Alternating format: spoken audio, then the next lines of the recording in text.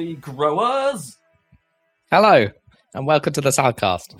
On Sunday, the 7th of February, 2021. I'm your host, Dan Train. Joining me today, Zachary Burgess. Another snow day podcast.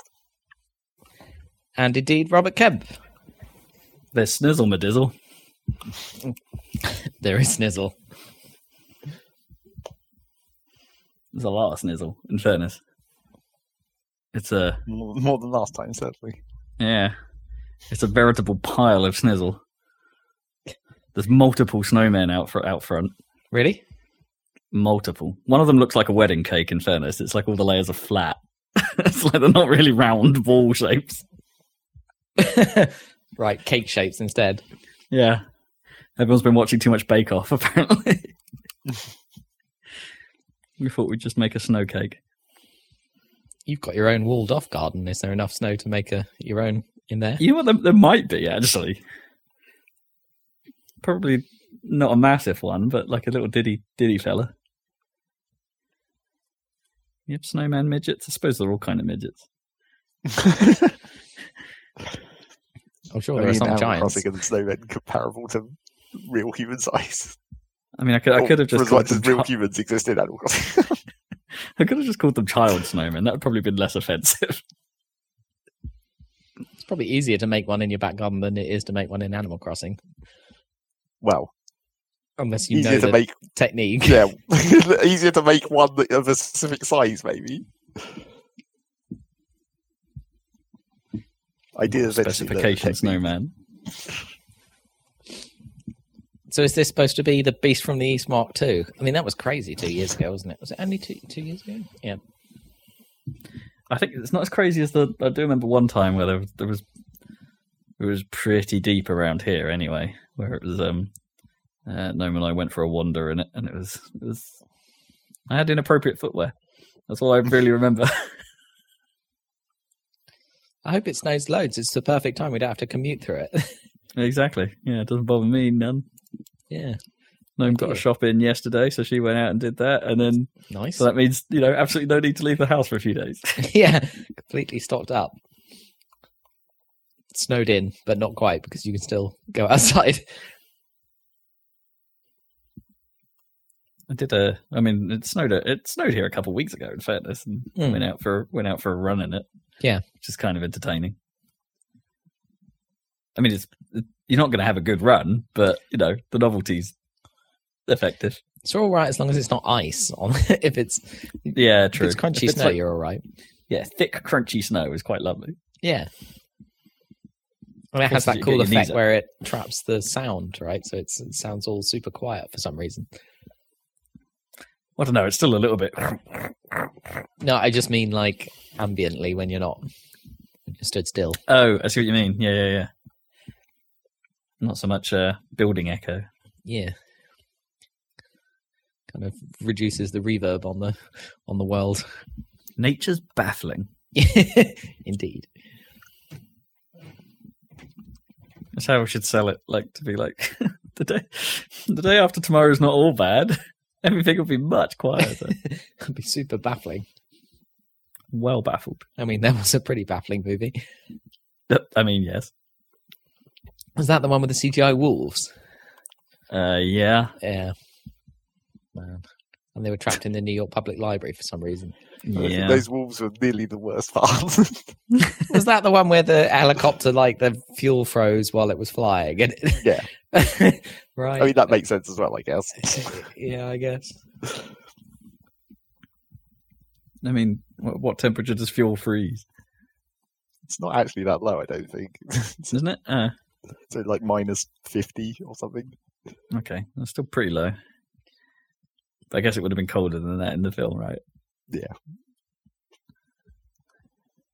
It's not a great film. And I quite like my terrible disaster films. Disaster movies. I mean, it's fine, but it's not really a disaster movie. I heard there's a new disaster movie because they're not very common now, are they? Is it called Greenland? Yeah. Yeah, it's supposed to be pretty good. What's that about? Meteors. I don't know. Oh, was it meteors again? Armageddon. I suppose it's been a while since Deep Impact and Armageddon, so they're allowed. Well, I think they're going for a more like they're splitting it up in. It's not just going to be one big impact. They're going to have pre-impacts. The idea, I think, so they're going to have a chance to have like destruction that you can actually live through. So that's going to be some part of the movie. So it's not just like instant. It's not just like a whole bunch of like social commentary and then the film just ends. And then the film ends because everyone dies. There's not going to be the actual disaster continuing to happen during the film. Right. What was the film where? Is it Armageddon where a small piece of it randomly breaks off and destroys Paris? Yeah. Yeah. Because they needed to have something that's blow sort up. of the same concept.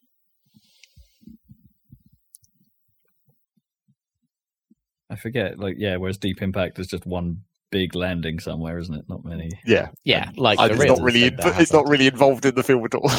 No. I forget, was there some sort of mission in Deep Impact to actually try and solve mission. it? And, yeah.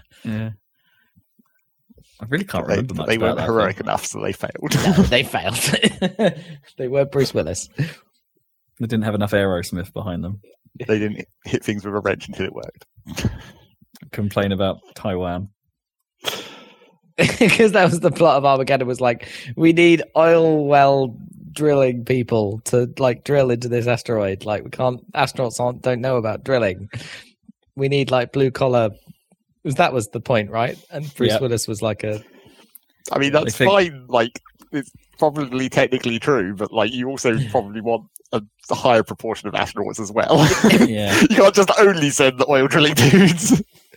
There was like one astronaut, wasn't Yeah. there? Like, and well, no, there was one American and one Russian, wasn't there? And that was the entire professional. You probably realistically only need like one guy who knows the drilling. Yeah. Oh man. But then you wouldn't have Steve Buscemi in space. Because he's real useful. Yeah, he's in it. And what's his face? Batman's in it. Christian Bale. No. Oh, the new Pick one. a different Batman. Batfleck. Batfleck, yeah. I think Batfleck's in it. Yeah. And Liv Tyler, presumably because Aerosmith. Yep. All of that. Although I still like Armageddon quite a bit. It's a stupid film, but I do like it. Liv Tyler, I always remember there's an interview with her after Lord of the Rings, and she was talking about Steve Tyler, her dad, and saying to her, "Is that you speaking, or that Elvish, or whatever, or that made up language?" And she's like, "Yeah, fuck you, Dad. I'm an actress. Of course, it's me." You went overdubbed in it. Yeah, that's quite funny. I randomly fell into a John DiMaggio hole recently, just like watching videos of him because I multiple reasons, but we started watching the new series of Disenchanted, and he plays Zog in that. But I kind of forget that he also plays Bender. And Marcus Phoenix. Yeah, he does a lot, right? Yeah, he's pretty good. Actors, yeah. He's pretty good. He's quite fun as well. He seems like a generally comical guy. So that helps. John DiMaggio. Where have you gone, John DiMaggio? Our nation. Oh no, that's Joe DiMaggio. Sorry.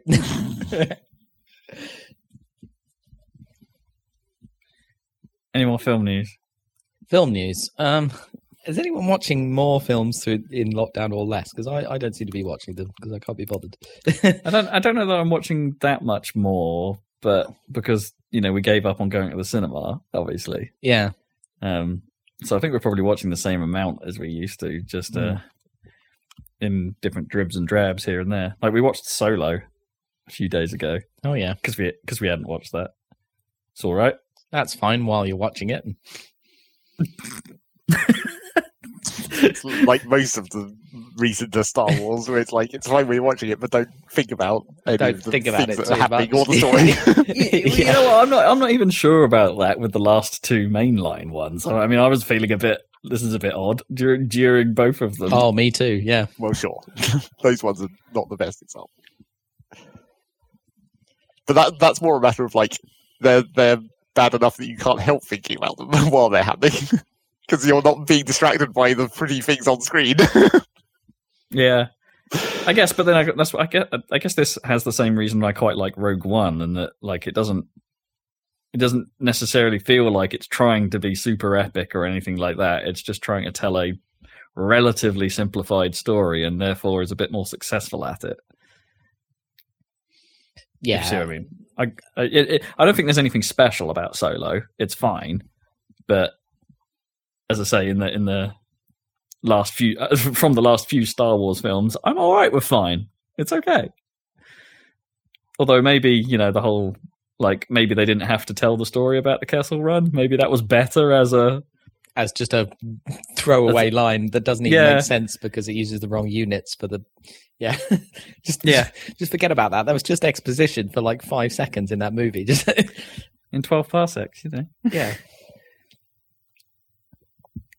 I mean, they could have explored the fact that he's basically a drug mule, right?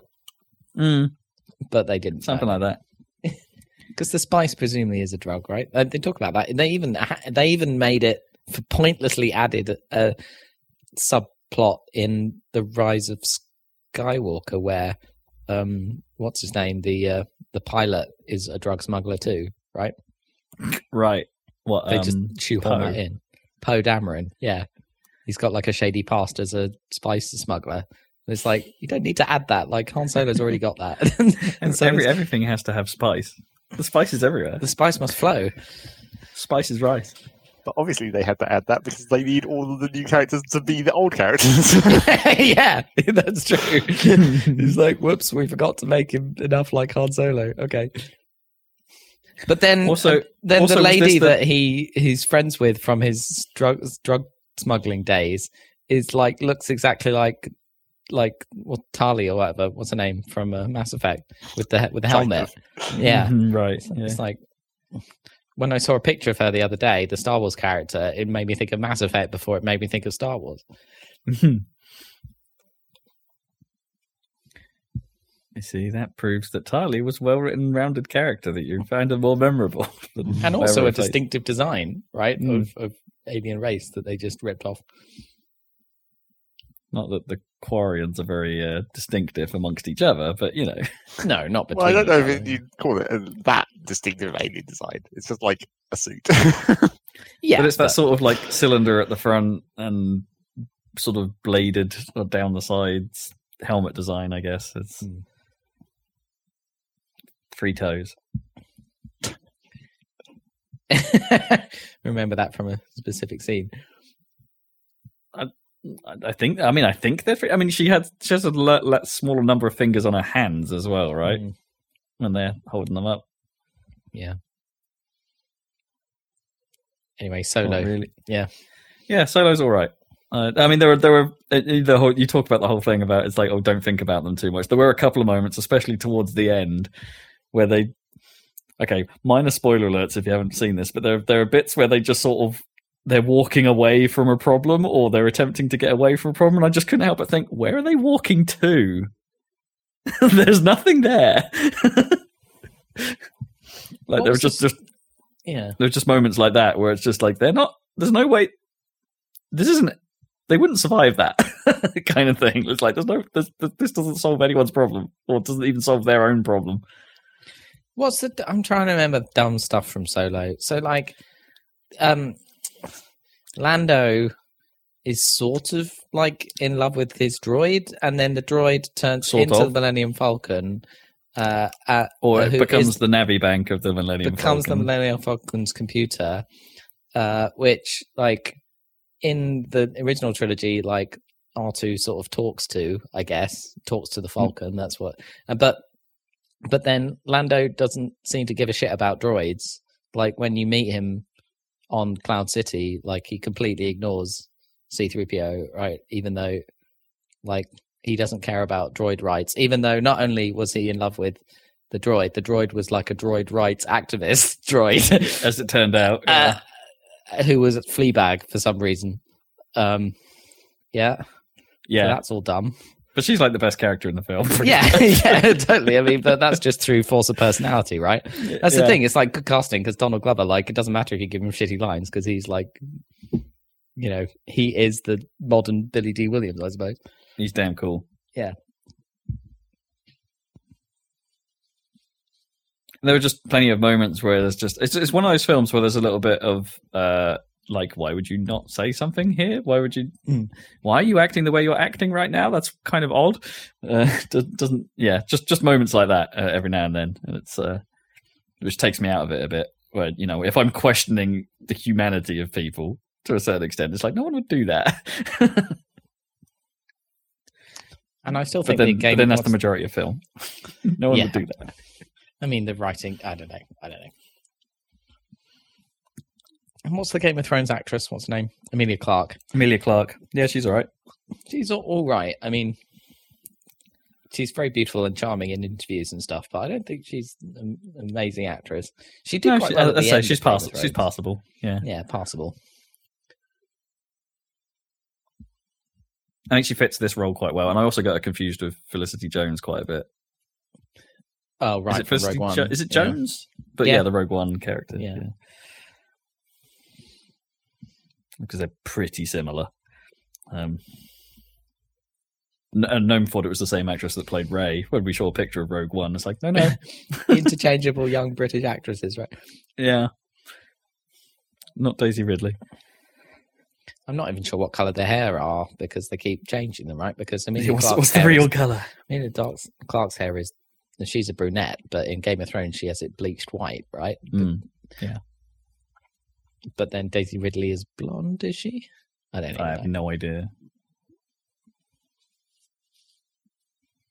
Anyway, Solo was all right. I enjoyed it. They did a Star Wars train heist. That's fine. Yeah, I mean having, you know, we talked about it last week, but it's like it was quite funny watching that after having played the opening sequence of Jedi, and it's like, oh right, okay, yeah. They kind of both do the same thing.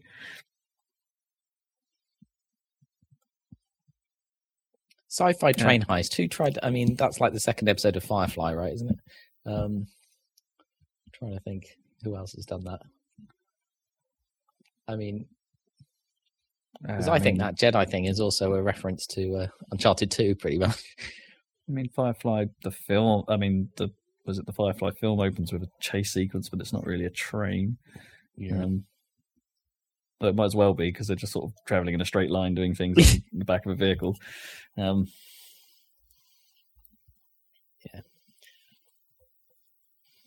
trying to think what else. Oh, we watched The Dig as well. Oh yeah.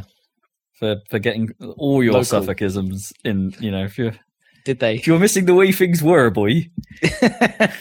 Did they Suffolk it up? Or is sort of Ray Fiennes properly Suffolks it up. It's so Suffolk. Is it passable? It's a good film. It's all right. No, I mean the accent. I mean, the Suffolking. Yeah, I mean it's the Suffolking. It's yeah. There are bits of it where you're just like, oh my gosh, all my old relatives used to be exactly like that. Yeah, the way they talk, the way they react. It's the lack of reaction in some cases that's the Suffolkism to me. The sort of, that they don't. That they're not very animated. Everything's just kind of all right.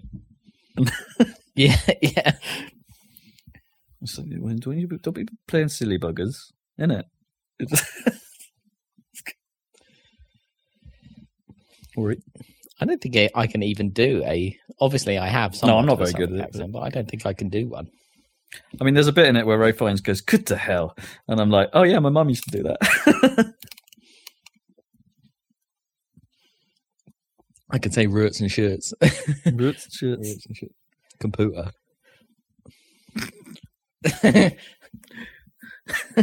God, yeah. I'm sure we went to. I remember people in primary school and middle school that would say computer and being. Oh yeah.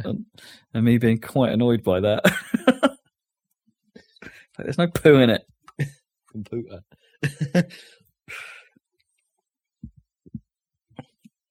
But yeah, that's on Netflix, isn't it? So it is on Netflix. A Netflix original. The uncovering That's of some like serious acting talent there with Ray Fiennes and Kerry Mulligan, right? Yeah, it's decent. And what's his face that played Taggart, whose name I can never remember. Oh no, was it Taggart or no? He was in Vice, I think. Might be the same guy. I can't remember. Taggart is Robbie Coltrane, isn't it? No. Yeah, it's not. It's not Coltrane. Right. Hagrid, I'm thinking of. Yeah, it's not Hagrid. That's Taggart. Maybe it is Vice. I'm thinking. Is that Taggart or is that? There's two of them I get mixed up. Those crime, 90s like serious crime. Yeah, that's what I mean. I think I'm having the same problem. I think like Taggart and Vice, I think, had very similar leads. I can't remember which one's which. But yeah, he's in it as well.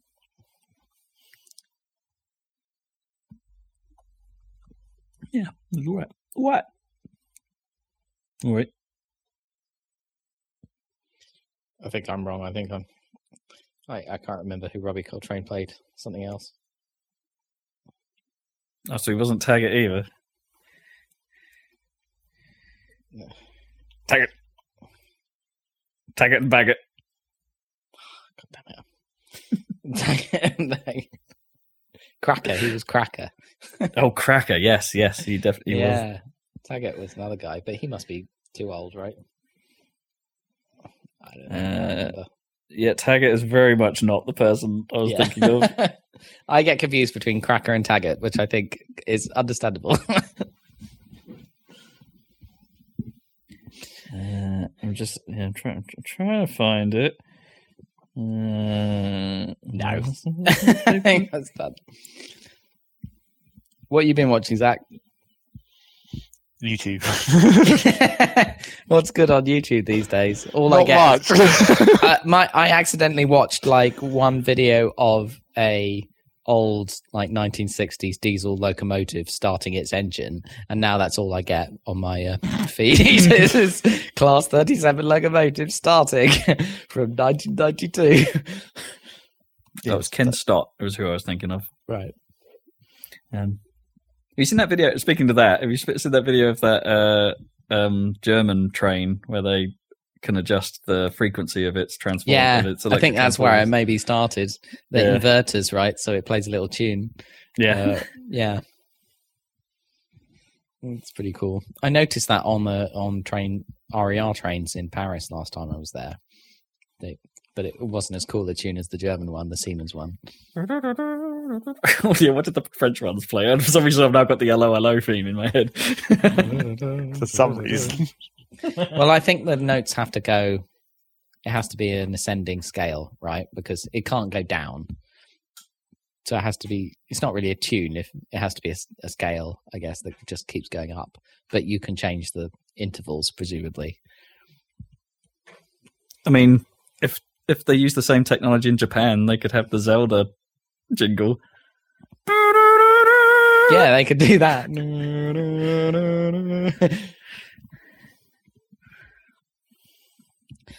We've got like a music Slack channel at work, and someone gets picked every week this year to, put a link to an album, and Laura who was organising it, she put this album in this week, which I'd never heard of, which is like music made especially for plants in the 70s. And it was meant, you could only get a copy of this record if you bought plants from this shop in Los Angeles, and then you had to play it to the plants.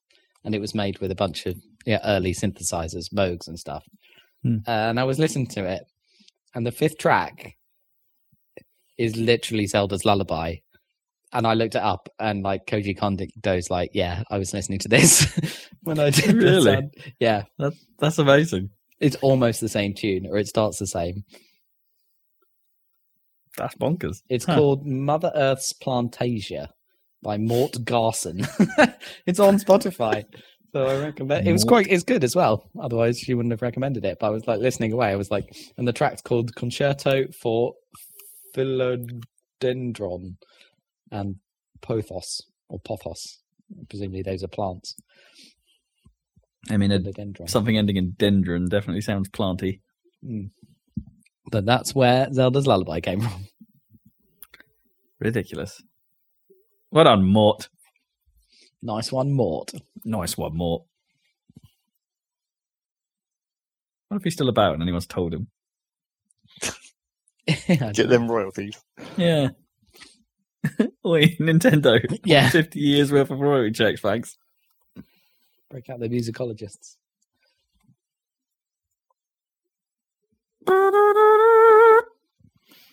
I'll be on there somewhere. Introduction to a plant. So we're talking about games, and in games, the world of games, there is sometimes some news. I mean, sometimes. Not much recently. What about this week? I mean, there's not much real video game news, but there's like not video game news. There's video game retail store news. Oh yeah, the madness over the GameStop stock, right? Which we haven't talked about because it's all happened over the past 2 weeks. Is that right? Week and a bit, yeah. The stonk, as it's being stonks. What is that about? Why is it called stonking? Oh no, it's just a joke. It's just stock. Meme. It's just a meme way of saying stock. Oh, okay. Yeah, it's I don't mostly. even know, why? Who even knows why the stocks meme existed in the first place? Like that's a real old. It's like several years. Yeah, a lot of these are old memes, right? There are some new memes from this, but a lot of them are just old memes, right? Well, I mean, yes, but that stonks one in particular because that's just like a generic meme. It's not specific to any like this event or any other event. I don't think. I think it was just like a generic. What, the stupid stonk dance thing? No, the original image meme with the guy with the weird face and neck. That's the only way I can describe it. Yeah. That's most memes. Yes, that's also true. So, yeah, anyone want to have a go at describing what happened? I'm sure a lot of people already know. So, yeah, I mean, the news covered it relatively well, actually. Fair play to them. I ended up waiting up and wait for the end of an episode of Newsnight because they were covering it. Did they explain it? Not as well as I liked, honestly. No. They explained the basics, but not the full picture. So anyway, what happened is a little Reddit channel called Wall Street Bets decided to get their crew together, and all these quote unquote little guy investors, which still means dudes with quite a bit of money to spare. Yeah. I mean, quite a lot of money to spare, but quite Americans. A lot of them. Americans. Yeah. Buying stock in GameStop. Now, why would they do such a thing? Well, because how the stock market works, if lots of people buy it all at once, it drives the price up. That's how stocks in economy works. The more people buy, the higher the stock is. And then, well, to a certain extent. But they were doing it because they were aware there's a whole load of big guy, I suppose, quote unquote, big guy investors and hedge funds that were shorting against GameStop. Now, shorting is kind of an annoying process that I really don't think should exist, honestly, because it's super dodgy sounding.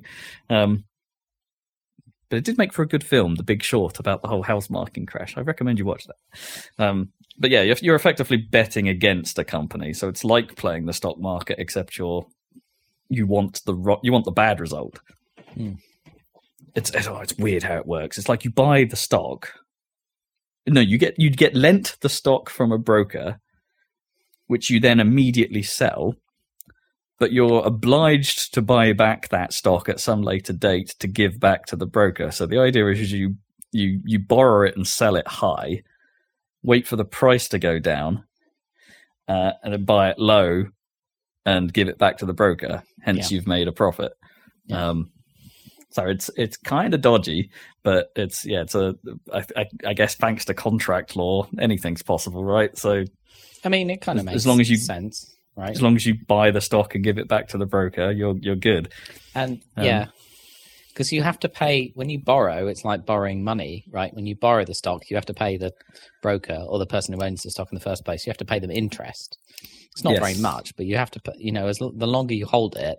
So you want to buy it. No, sorry, you want to borrow it. You want the stock to go down quickly so you can sell it and give it back without having paid much interest and pocket the difference. Yep, completely that. Which was again, if you watch The Big Short, that's kind of the big thing, is that they spend quite a long time waiting for the house marking crash that they predict. And that's the drama of that film.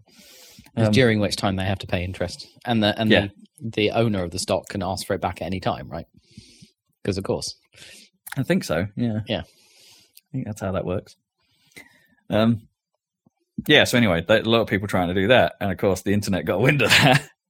As they do, and thought, well, we can make these guys suffer a bit by making the stock go super high. Therefore, they're not going to be able to short it in such a short time frame, I guess. Therefore, are paying a lot more interest on it. I mean, two things with that. One, the internet. Two, shows how kind of busted that whole process kind of is, if it can be manipulated to that degree. If a whole load of people just buy a stock and it just goes sky high. I mean, we're not talking tiny rises here. It's like, this is like was it like 1,000% or something ridiculous like that increase? Yeah, it was. Was it that high? But it was very high because it was the stock was only like $20 or something originally. It went up to like 350, didn't it? Yeah, I think it got close to 400 or 500 at one point. But the problem that you're running into at this point, which is why it's like become a more serious problem, is like you literally said you can manipulate it, which you're not allowed to do. Like, there's you're not quite allowed... a lot of rules about manipulation of the stock market. Yeah, but you're not allowed to manipulate in a coordinated way. Yeah. But their argument on Reddit is they were just buying stock because they like GameStop. It's just a bunch of memes, right? And we just like GameStop because so originally, when this first started, the investing in GameStop and Wall Street bets, it was actually a while ago, like months ago. Maybe and it seemed to start be of December. Pretty legit. Basically. Yeah, it was legit. They were literally saying, like, they noticed that the hedge funds had shorted the stock, which were betting against GameStop, but it actually drives it down, like, in a way, like that. It's bad for the company if their stock is shorted, right? Sure. But they looked at it and they were like, well, I know, like, because presumably the hedge funds are saying, well, GameStop is obviously doomed. Like, the new consoles is mostly going digital, Game Pass. Like, no one's going to go to fix. This is the next blockbuster. It's clearly going to fail. So they shorted it, and then the Reddit people were like, well, actually, if you look at the fundamentals, they're not doing that badly, and they could pivot to digital. And then this guy joined their board who had done a good pivot to digital in like pet food or some bullshit, and had made loads of money. So they were like, aha, well, now they've got someone on GameStop who might enable them to pivot in such a way that they can compete with Amazon or something, right? Because the hedge funds think that GameStop is doomed and Amazon will win, which they're probably right. But anyway, they were just saying it's undervalued at $18, right? It's probably worth $30, right? Or something like that, 25. So they were investing under that point of view. Yeah, but then it was this decent return even on that. Really, it's like we could potentially make a quick 30%, maybe. Yeah. Well, I think they were thinking a bit more long term. Like, they were thinking, well, it could be true that it is worth a bit more than it currently is, right? Obviously, not 1,000 times more, but then the short squeeze thing is like, what I didn't understand is, you borrow the share from someone, and then you sell it, and then you're waiting and you're paying interest to the person you borrowed it from, right? But the person who bought it off you, as far as they're concerned, they own it, right? Which is true. Correct, yeah. They can lend it out to someone else who can then sell it and pay interest. And you can have a chain so that more of the stock is shorted than actually exists. Right, I can see. So that the share of the GameStop total stock that was shorted was 140%. Yeah, okay. And then if you buy and hold the stock, and you refuse to sell it, they can't get it back, and so they have to pay interest forever, right? And that's what drives the price up. So their idea of the Reddit army was like, if we just buy it and hold it, there's basically no limit to the amount of money you could charge the hedge funds to get it back, so they can give it back to the person they borrowed it off. So that was the idea. It was like the supply of the stock went down to nothing. So that's what made it skyrocket, is like no one was selling. So therefore the demand was high, and they couldn't cover their positions, the hedge funds, because no one was selling. So that's what made it go up. What made it come back down again, I'm not quite sure. Is whether, like, because the other thing is, it's like, was it the little guys holding the stock that was driving the price up, or was it that other hedge funds noticed and were doing the same thing? Yeah, right. There's a bit of that. It was basically a war between these hedge funds, because the thing about the shorting is, if you borrow and then sell, you wait for it to go down, and it could go down to zero, and then you make lots of money, quite a lot of money. Like, say it was at 30 and it went down to 0 or 1, then you made $29. But the problem is, it could go up infinitely. So your potential losses, because there's no cap, right? Yep. Like, either it could be worth 0, or it could be worth astronomical amount of money. So theoretically there's no limit to your potential losses if you short it. So that was what they were trying to. But I think, these small investors, like, it's fair enough if you put in 100 quid, if you put in a decent amount of money, and then you could have sold and made a lot, and then it's like. And then the supply clears out, and then it also balances out. And then they cover it, and then they cover it, and so that's what happened. And so, because all the people on the forum were like, "Just hold forever, diamond hands." That was the meme. Have you seen that, diamond hands? No. Oh, that's their thing. Is like, if you're holding the stock, and you sell as soon as you think it's going to go down, then it's like you're holding the thing in your hands. But if you sell when it gets hot, then you've got paper hands and you'll burn up. But if you just hold forever, you've got hands made of diamonds. Diamond hands. And the guy who started the whole thing, his username was like Deep Fucking Value, which is brilliant. Oh, yeah. There was some, the Jim Position take on it had mentioned a couple of other names that were quite... on quite PC. Yeah. So he's, as far as I know, he's still holding. But basically, the squeeze didn't happen because too many people sold, I think. Well, yeah, it'd be too tempting. If I was one of those Redditors and just made like a 500% return or whatever, it'd still be sat there going, yeah, I'm selling, I'm cashing out.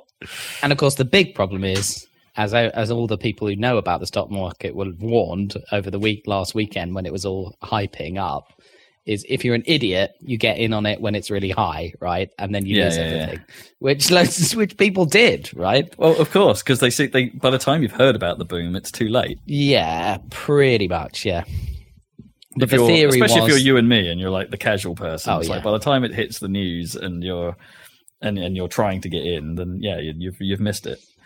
And what they were hoping was that if everyone holds, then it just goes. There's no limit to how high it could go, right? But of course, no one's going to hold forever, right? That's not, and they're not. It's not actually organized. If it was organized, it would be market manipulation.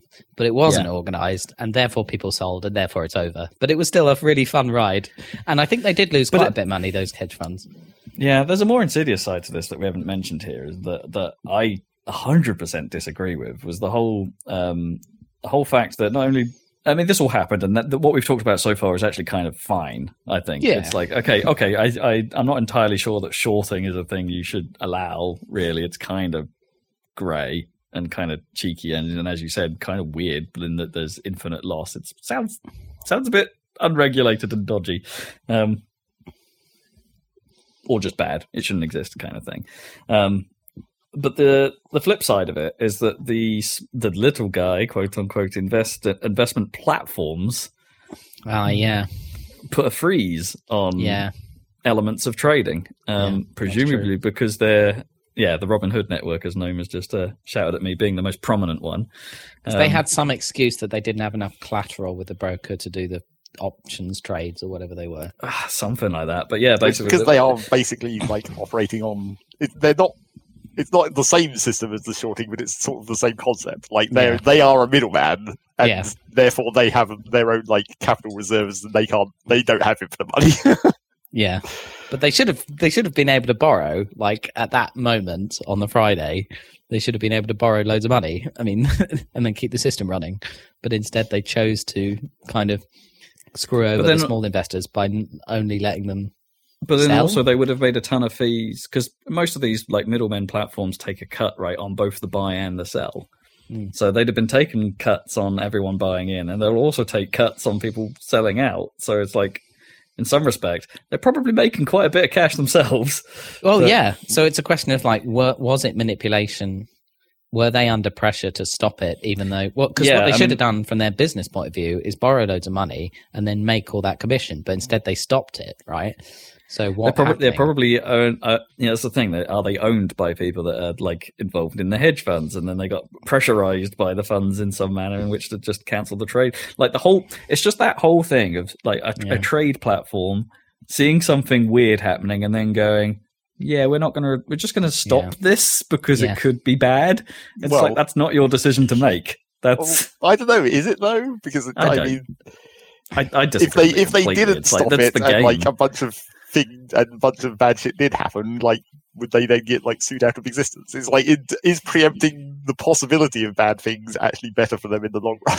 I don't know that they could be sued though. That's the thing, because it's like things just happened the way it was planned to happen. Or like shut down by the financial commissions or whatever. Like if you allow market manipulation to happen on your platform, like knowingly because you want to make money, then you probably get shut down. But then who's to decide that? That's the thing. It's like, well, like if you look at it after the fact, and then you're all like, oh, okay, this happened because it was manipulation. That's easy to stop it in transit. I mean, it's just a matter of I don't know. What risks are you going to take? They definitely didn't see it coming, which was. Yeah. No, but it protects those. It protects the problem is that it protects the hedge fund owners. Like they were the only people to really gain from this, apart from maybe, as you say, Robinhood themselves, if they don't have some variant of collateral to cover their own downfall. Mm-hmm. But that it protects the hedge fund managers because then it can't rise anymore, right? The whole that was kind of the critical moment.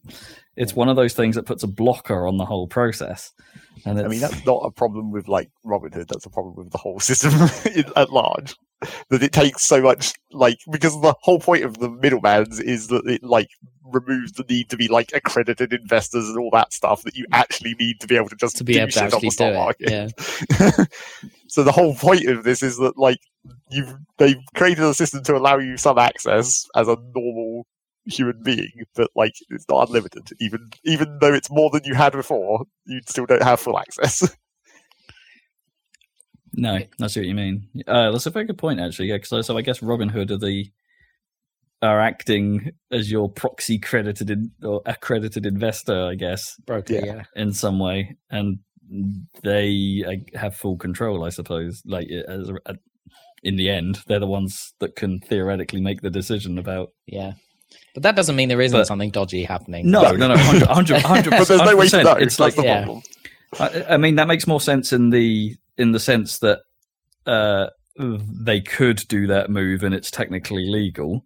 Yeah. Well, I mean, it's all in their terms of service. They can totally shut you off at any time for any reason. Yeah, that's absolutely. But it doesn't mean that it's not incredibly dodgy looking. It's. I mean, the dumbest thing was like I do agree with the Jimquisition standpoint on this one, and it's like he explains it in his usual over the top manner, but it is ultimately rich people protecting rich people, and it's the thing that happened on the Monday was the thing that freaked me out the most by far about the whole thing. Which was that all these news stories appeared in every reputable newspaper about silver. And if you went, all you had to do was go on Wall Street Bets, and no one was talking about silver. It was literally fake news. I mean, some of it was real, but like the hedge funds, I think it looked like the hedge funds had pushed up silver to make it look like all the Redditors had changed, tack, and now they were interested in silver. And then they managed to get it into every single news publication. Oh, Redditors are bored with GameStop. Now they're interested in silver. And it's like, silver? That's stupid. There's infinite supply of bloody silver. It's not like GameStop at all. And all there was on Wall Street Bets were like, this silver is bullshit, right? This is just a story been planted by these powerful people. And the fact that it was in every newspaper, and the BBC, like everyone that you'd normally trust, and they just picked up this story and it was total shit, is like, that's the most shocking thing. Yeah, it is. You're not wrong.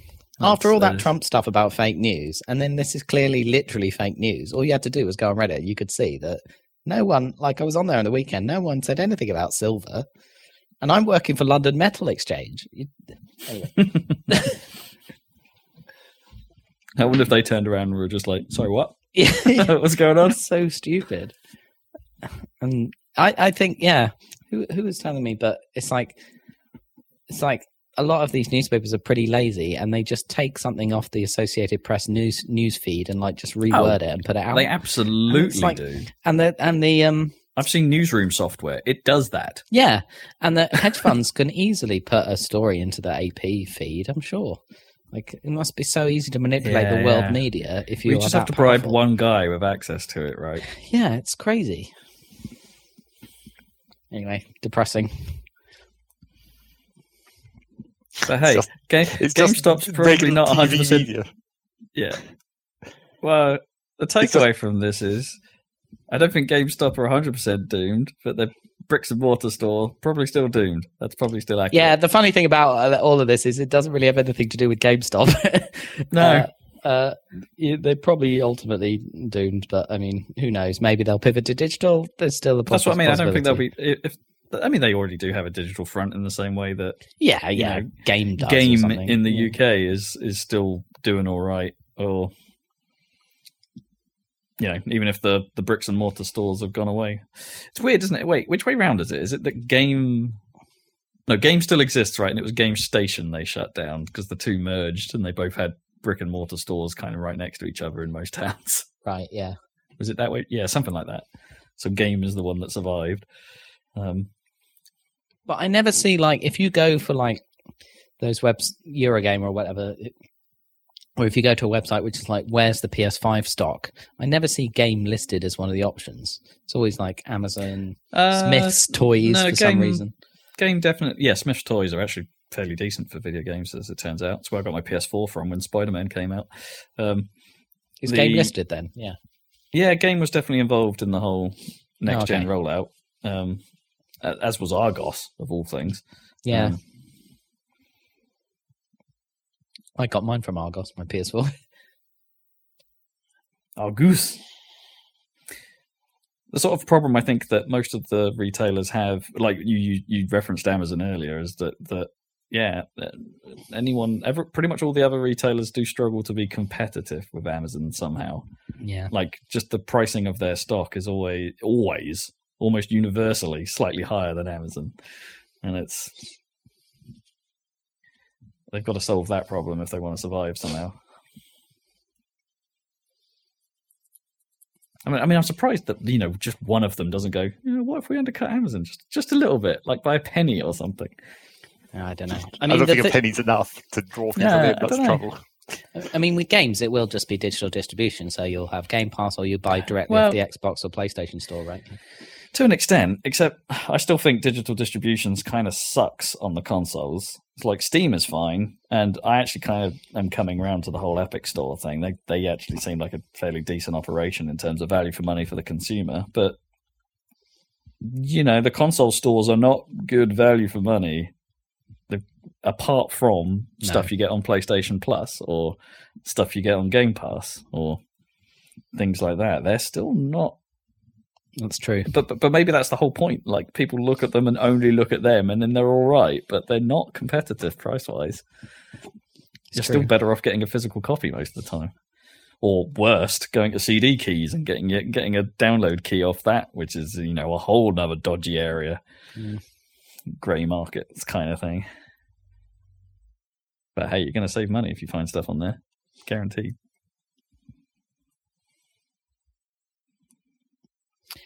One funny thing was that people were using some of their money to like rent out billboards, which was quite funny. They put one in Times Square, which was quite funny. What, saying buy GameStop stock? Yeah, but saying GME go burr. Okay, they're all full of. But that one sounds like market manipulation, though. Yeah, You maybe gone a bit far if you're just straight up advertising what you want to happen. They just like the stock. And they keep using that line from that Planet of the Apes movie, like apes together strong or something. Oh, yeah. Anyway, that was clearly the biggest not video game news of the last 2 weeks. Yeah. We got any actual video game news? Should we get the Mass Effect Remastered talk out of the way? Yeah. I think it's got a release date in May. May. Was it May 14th? Was it May? May 14th, yeah, that's it. I was very disappointed by the trailer where it only showed about 3 seconds of Mass Effect 1. Because that's the bit that I actually care about. I want to see what they do. Well, supposedly they put the most effort into Mass Effect 1, I think. Yeah. They showed the Presidium, didn't they? And that well, that's in all the games, though. Well, kind of. Yeah, I know, but it looked like the Mass Effect. They have different takes on it, don't they? All of them, but it kind of looked like the Mass Effect 1 Presidium to me. But yeah, I don't know how I feel about it. I think I was expecting more of a remaster from it. Like, I look if I watched that trailer, I couldn't necessarily say to you how it's been particularly visually improved. Did they add lens flares? It just looked like Mass Effect to me. Well, I mean, you maybe haven't played Mass Effect that recently, which doesn't help. No, I guess, but it wasn't. They were never terrible looking games anyway. They weren't the best example of Unreal Engine 3, but they weren't awful. No, I mean, one would be the most dodgy looking, of course, but yeah, sure. 2 looks pretty good, and 3 definitely looked pretty nice. I mean, one has the problems with like things like the way the planets looked and things when you landed and were doing the Mako stuff, and it's spiky terrain and not very well shaded terrain and all that kind of stuff. Like its lighting engine wasn't quite there, but the crafted areas were fine. Like stylistic, the style carried it. But I'm looking at that and I'm looking at all these shots and things like that, and I don't see the improvement particularly. Yeah, it's going to have a 4K presentation, but the existing PC versions can probably run just fine. If you wanted to go up to 4K, maybe they'll probably have done maybe some UI things here and there to clean up bitmaps if they're using those. But as I think we've said before, we just have to hope that they've actually done some UI work to the menus and shit, especially Mass Effect 1. Get rid of those pointless lists that are completely useless to actually navigate. I mean, that's the stuff that's actually interesting, right? What have they done on that front? But I don't. We haven't seen any of that, so I'm not convinced. I'm probably thinking they wouldn't have changed any of it. Yeah, it's seeming like a lazy port. It is. It is feeling a bit lazy. There was the interesting thing about one of the DLCs from Mass Effect 1 not being able to be part of the package, though, because they've apparently lost the source code for it. So if you're a fan of Pinnacle Station, you're screwed. It won't be there. That's a shame. It's the only one, apparently. You've got the entirety of the rest of the DLC from the series, but all the Shadow Broker stuff. Yeah, all of that should be there. All of the all-important Prothean extras are in the end of Mass Effect 3. Was it Mass Effect 3 that had the Prothean stuff? Yeah. Yeah, the Prothean teammate, didn't you? That was a kind of a big deal. Mm. And then you can finish it all off with a party on the Citadel. You can do all of that.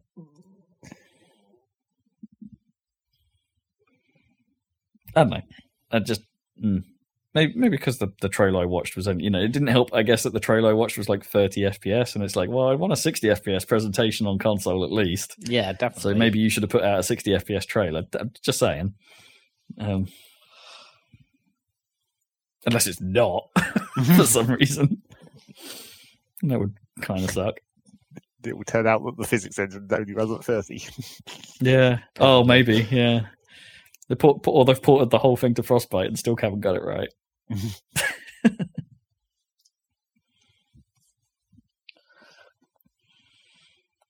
Yeah, Mass Effect. Neither of you dipping? Well, I wasn't playing Mass Effect 2 that long ago, to be honest.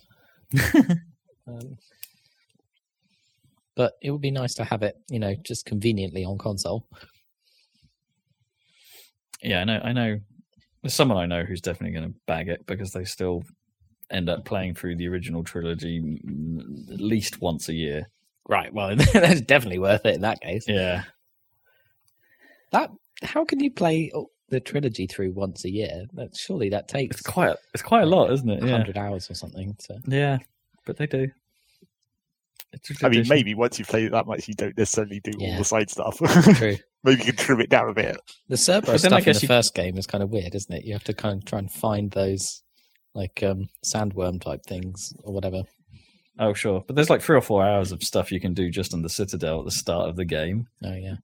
Like, you can get a head start on everything by just, like, pretty much completing every Citadel side quest before you even leave. Mm.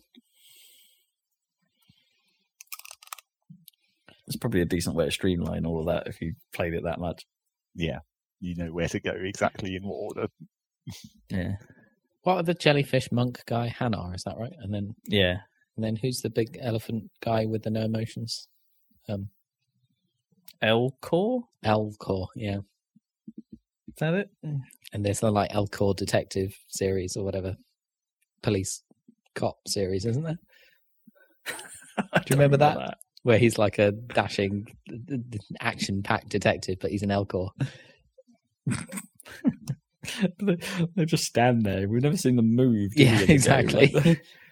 But they're a bit like AK, aren't they? And that from KOTOR, and that they have, because they have no emotion in their vocals. It's like they have to describe what they're saying before they say it. Yeah, like that HK series droid. Yeah, HK. Dismissive rebuke.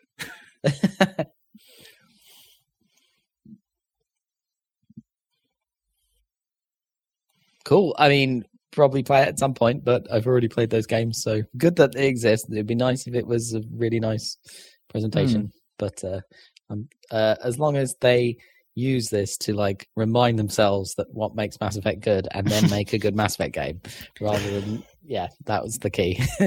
You could argue that didn't work for 343 though when they put out Master Chief, because then they still made Halo 5's campaign. Yeah, that's true. which wasn't great. That's true. Yeah, and I don't hold out that much hope for Infinite on the strength of that demo, not because of the graphics, but because of just the tone. I don't know. Well, I mean, it was a tiny slice. You couldn't really that's true. grab anything from it on that front. I mean, that's a whole other thing I'll talk a little bit about later, but I think Microsoft have a problem on their hands with their IPs that they've taken over themselves in general. Like I brought up Marcus Phoenix earlier because I've been thinking about Gears again. Yeah. And it's just, that's something that's not quite been the same since Epic gave it to Microsoft. No, they're not the best stewards of existing franchises, are they? No. 343 are kind of yet to really prove themselves. I mean, they've done a great job remastering, I reckon, like with the Master Chief Collection. That's great. And the Halo 2 in particular, the treatment of that is really good. Is pretty good, but it's it's based on Bungie's game. Yeah, can't take that away from them. And like it's really nice. That was really fun playing through Halo 2. I liked it. I don't know. Halo 2's great. I was a bit down on Halo 2 when it first came out because I liked the original so much. And the graphics are pretty shocking in places in Halo 2 because of what they tried to do with increasing the scale. but that's all fixed, so it's great. It's great. What else we got? Biomutant, which is a game I've vaguely had my eye on for a very long time because it sounds kind of cool. Finally got a release date as well. It'll be coming out this year. Nice. My notes have decided to fail on me, so I can't tell you when that is, but it's not that far away. It's like it's maybe May as well. So Mass Effect Day might have a mutant involved. Yeah, had a vague May 25th. Yeah, so week and a bit after Mass Effect. So that's cool. And Zach, do you want to take us through this Factorio expansion? There's not that much to say about it, apart from they were clearly going to work on something after Factorio 1.0 came out. And I guess they decided that they didn't want to make anything new. They're just going to make more Factorio, which I guess makes sense. But yeah, they're making some kind of expansion, I guess. Apparently, they hired the guy who made the space exploration mod. So that may indicate what kind of direction they might be going on with this expansion. Yeah, interesting. That's kind of cool. I always like that. Stories like that, where it's like, someone did something decent with your game. Well, we should probably hire him.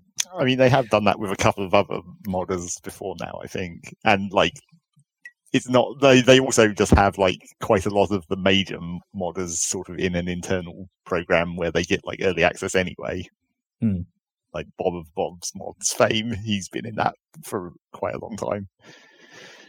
So, and sometimes those modders in that internal program, like, help fix things in the code as well. It goes both ways. Like, there's been actual patches based on, but like, there's been patches to things that aren't even used in 1.0 because they're used in mods, basically. Like, old features that are only still in the game for the mods get patched because the mod makers work on the actual code of the game as well. That's interesting. Those so there are literally old features that are turned off normally that the modders can choose to turn on. Yeah, that's interesting. That's kind of cool. So yeah, I mean, who knows how long it will take them to actually put this thing out, considering how long it took them to get to 1.0. After how many years has it been on this podcast where I kept saying it should come out this year, and then it never did until last year? At least 3. Yeah. And actually, I'm kind of disappointed that they've said that they've done with, you know, version 1 or 1.1 as it is now. They said that they're done with that because there was meant to be a rework of the fluid physics, but that got scrapped apparently, which is disappointing because the fluid physics have always been kind of jank in Factorio.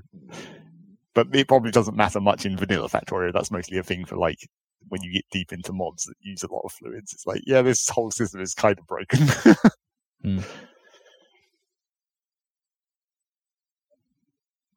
Good news, Factorio fans. Well, there will be more Factorio. Yeah, although in some ways I might have liked, you know, them to make a new game and see what happened. Well, you never know. They're probably like while Factorio expansion is probably being worked on, they must be potentially.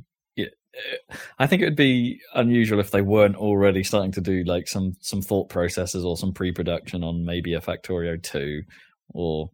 You know, unless Factorio is it, and we're going to do something completely different. Well, I mean, in their blog post, they did mention, like, here's the things that we could have worked on, and one of the options was, like, Factorio 2 as a sequel, but they were like, no, we now that we've finally made this whole engine and, like, made it this good, we want to continue to use this engine and not just make an entire new game from scratch. Which, I mean, technically you could make Factorio 2 in Factorio 1's engine. That's fine. But then it wouldn't really feel like a new game. That would just might as well be an expansion. That'd be the problem. It's like normally you'd go down that road, and with the approach they've taken, if like there were fundamental problems in Factorio's engine that they knew about and can only really be solved with a dramatic rewrite. But they've kind of already been doing that over this process, I guess. Yeah. So yes. Maybe they're bored. I think the most likely outcome will just be some kind of like actual built-in actual engine version of space exploration. Maybe. They did seem to imply in the blog post that they wanted to do like, you know, not just what mods can do. Like, not just more content built into Factorio, but like actual new systems and stuff. Because, all space exploration, for as fancy as it is still only, a mod that uses the Factorio engine. So there are certain limits to its capabilities. Sure. And also, I guess, how is it for? I guess we won't know this, but maybe like it's just a pure question of like the sales actually stopped. Like, the early access program did its thing, and most of the people that are playing it now, maybe they bought in during early access as opposed to the release. So now they actually need to do something that's they're calling it an expansion, which makes me think that it's going to be a paid for thing. It's no longer just a 1.2. Confirmed. So, money runs out eventually. Because in that blog post, they also did mention, like, we could have done free updates forever, like Terraria or whatever, but their market is slightly different. Yeah, I think it's fair to say Factorio probably has up their market. Yeah, I think they probably sold most of what they're going to ever sell.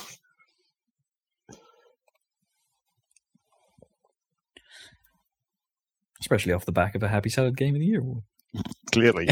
Driving potentially up to 70 sales. Is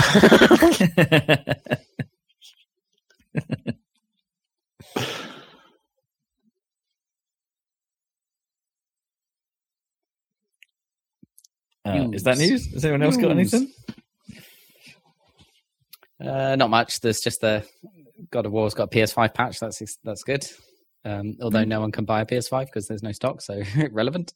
Yeah, actually, I still see things on my Twitter every now and then, like, admittedly, most of them American, being like, Walmart's going to put some stock up in 5 minutes' time. And it's like, well, good luck, people watching Twitter, I suppose.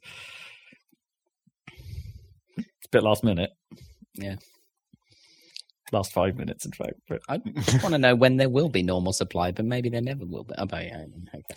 Because even like the Switch runs out. Like, I've had a Switch for years and it still runs out of stock, doesn't it? Yeah, it still does periodically. But yeah, Switch was out of stock for a long time. Though, yeah, that's true. At launch. I was quite lucky to get in there. Yeah. Although, how far are we in now? We're 2 or 3 months into the new console cycle, aren't we? So, yeah, normally this would be the period where it would start easing up a bit. I think demand for chips worldwide is super high, computer chips, because everyone's stuck indoors and they all want the demand for devices in general is high. And apparently the semiconductor foundries are just running at capacity. It takes quite a while to spin up new chip fabrication ability. Yep. Fair enough. You still can't buy any graphics cards, can you?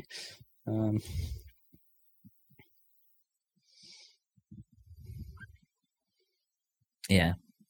Well, there was that stuff that came out about, like, was it Control Ultimate Edition's, like, ray tracing update and things like that for consoles. And I'm looking at it thinking, all right, no, this does make a decent improvement to the visuals, but it also makes a 50% impact on the frame rate, and it's like, oh, maybe I need one of those 3080s. You've got a Series X. I mean, I know, but that's still going to take the hit, isn't it? A Series X with ray tracing on is still going to run at 30. Yeah, it's true. And it's if you really want to run at 4K 60, you're probably going to need one of those 3080s.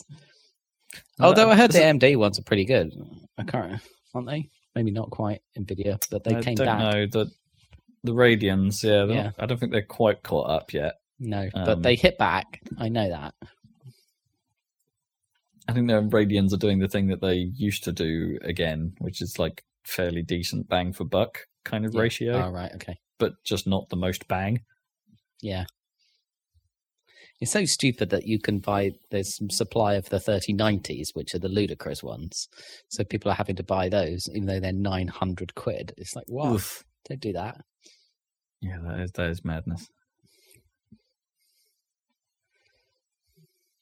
Yeah, this Series X definitely outstrips my PC, but still, there are certain elements where it's just like.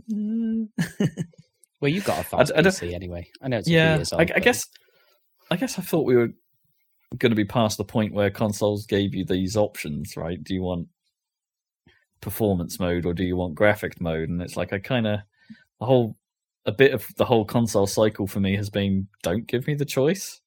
Right. Give me what you think is the best way to play it. It's interesting. I think that'll be more and more the thing, right? Yeah, because if you want to put ray tracing in your game, if you think it's important to it and its look, then put it in. Don't give me the choice to turn it off. If you think 60 FPS actually makes the better experience, then fine, give me that. I don't know. I know I should be used to it because PC gaming, right? But then you always gun for the 60 on PC, right? You very rarely settle for 30 on PC. Well, that's because you can, if you're lucky enough to afford it, you can flex on the hardware, which you can't do on a. Yeah, but I know even if you can't run it at max, you would normally downgrade things, right, to make it fit to hit at that, 60 and something like that. There's something about it, like on PC, you just do that. Oh, I do that.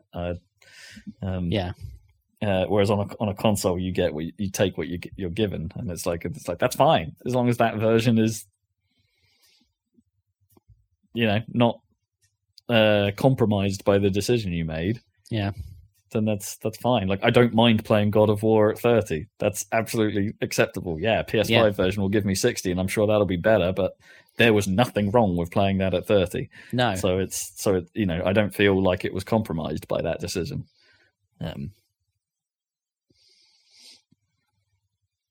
So yeah, I kind of hope that goes away, but it might not because of Series S. Yeah, Series S might be right in the way of that.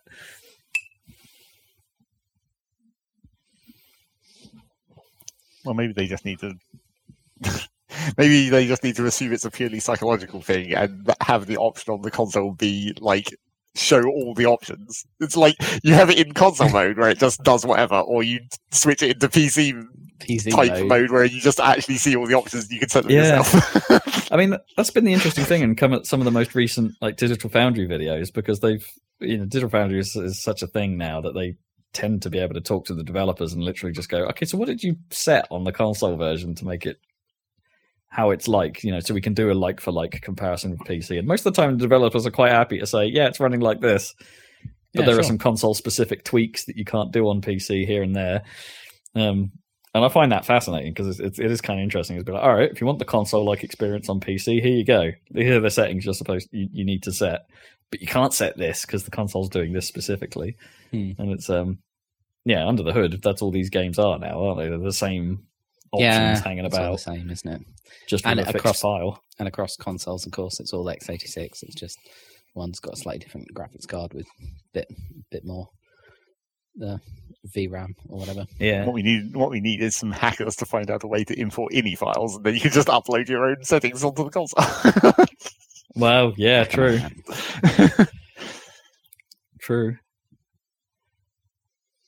Because there definitely was some stuff. I think it was when they went through the Watchdog Legion's graphic settings file, and there were some hidden settings in there that weren't available on the PC and things, but you could probably set those options if you ran it the same INI file on PC or whatever. Hidden options.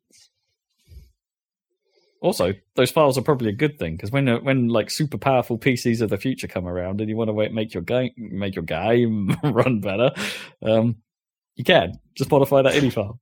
Sometimes those INI files act weird when you try and do that. Yeah, you worked for us for New York, Grace. Yeah. Well, I mean, for a certain definition of work, I guess, but yes.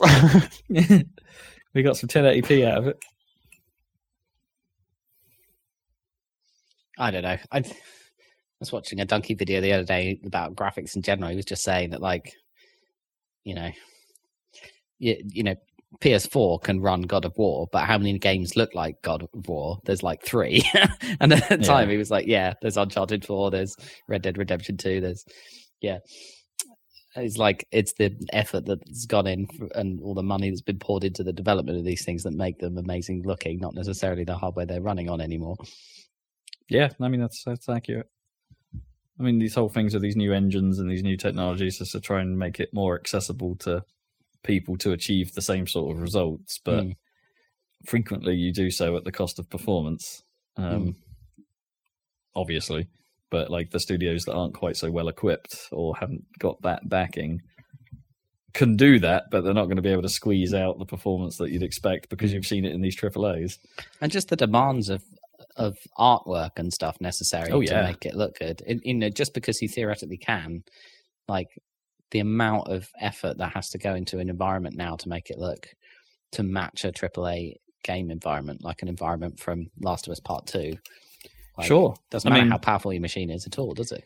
I mean, I'll talk about it more a little bit later, but, JEDI Fallen Order technically, I guess, falls into the AAA bracket, right? I mean, it's made by Respawn and not necessarily EA's standard farms, but I think you can see, that game has problems visually here and there. It's weird because like the Unreal Engine and like the materials look amazing, I thought, like even on the PS4, but the environments, it's just like they're a bit cookie cuttery because they obviously didn't have the resources.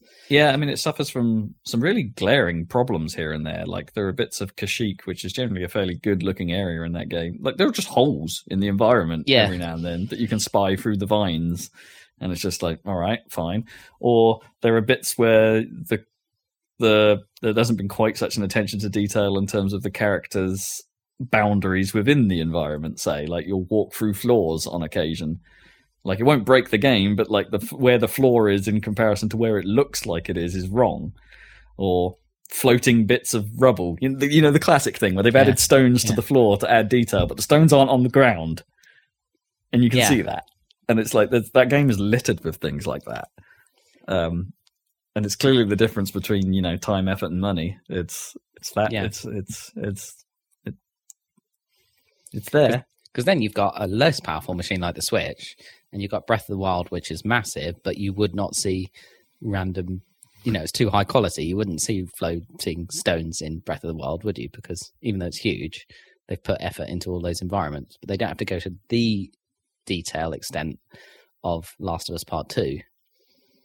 But there's still tons of care and attention put into every square inch of Hyrule, right? Yeah, true. Interesting. Right, shall we pivot into what you've been playing then, since you've been playing some JEDI? I have been playing some JEDI. I have finished some JEDI. That was quick. It was all right. I mean, it took me a good few weeks. And I kind of mainlined it. Well, I didn't mainline it. That's not right. But it kind of drew me in. It did get its claws in me. I wasn't really playing much else aside from it. To the point where Galaxy Trundle and stuff has taken a back seat finally. No Man's Sky. Galaxy Trundle. Galaxy Trundle. It's taken a bit of a back seat recently. I think my opinions on it waned the more I played it. Right. I think that I don't think anything quite gets to the height of the opening. It's one of those games where the opening is really good, sets the tone, looks great, is easy enough to make you feel like a badass, Watching the opening made me want to play it, and then I... Yeah, and the rest of the game's not that. The rest of the game is Dark Souls. Right, yeah. Dark Souls light, though. Yeah. Oh, but very light, comparatively. But still hard, but it's there are spots that are bloody difficult in that game. And I was playing it on Jedi Master mode, which is, the heroic, I suppose, equivalent on the difficulty tree. But there were some bits of that were tough. And some of the toughness was great. There were definitely some of the boss fights in particular that were hard, but not in the that feels broken kind of way. And that's great. I don't mind a bit of difficulty as long as it doesn't make me feel like I was hard done by. However, there is a pretty big swathe of boss fights in this game that feel like that. That feel like you are breaking your rules a bit here. And I have a bit of a problem with that, I think. I think this is like a thing I now struggle with in video games, is that if something doesn't affect the enemies in the way that it affects me, that takes me out of it, and this is full of that. Yeah. Which is a shame. Like you if you get hit, you get staggered immediately, for instance, and you can get hit multiple times whilst staggered, which is a nasty place to be because you're then like trying to do something with the block, and it's never going to work because you're in the middle of a stagger. It's like a fighting game; you're being comboed. But that doesn't work on enemies in this game. You don't really combo them. If they're staggered, that might last a hit or two, but then they get their block back, like in an instant, and then you're boned, and you have to try and back out. And some of that timing is often super frustrating. Like, so you'll unleash a move because you've got their block, you've knocked their block bar out, and you go, all right, okay, I've got some time to whip out a power here. And you whip it out, and they just block it right in the middle of it, in the middle of the sequence, and it's like, oh god damn it! So you're stopping me from using the powers I'm unlocking, to the point where I don't think I really used many of the actual powers I unlocked particularly all that much. I just did the combat using most of the basic techniques I had from the start of the game, because it never felt like I could particularly or reliably use the more powerful attacks that took time. There were a few tricks I picked up towards the end, like I didn't realize. Look, obvious things I really should have toyed around with, but I don't know. It felt like the game discouraged me from, like, its core combat discouraged me from toying around with its systems because they didn't work all that well or all that often. Like little things, like the bits towards the end where it's like, oh, I can actually take out larger games some of the more tricky stormtrooper-y type people by pulling them towards me and just stabbing them with the lightsaber. Right. Like, 'cause it did a special thing. I pull them towards them and then it goes into a like stab them through the chest sort of thing. And on a lot of people, that's an instant kill. Yeah. And it's like, oh, right, okay, cool. I can spend my force to take out people I don't want faster if I use that approach. But then that doesn't work on everyone. And so that's difficult to try and remember who it works on and who it doesn't. And I generally found the targeting of the force powers like an absolute friggin' nightmare. So if I wanted to do a push on a specific enemy, for instance, or pull a specific thing that I knew I could pull to then throw back at someone, for instance, like probe droids, you could pick them up and chuck them at people, which is really cool. Like probe droids are kind of cool anyway, but there's like just being able to throw one at someone is kind of nice. But getting it to pick up the right thing, it proved incredibly difficult.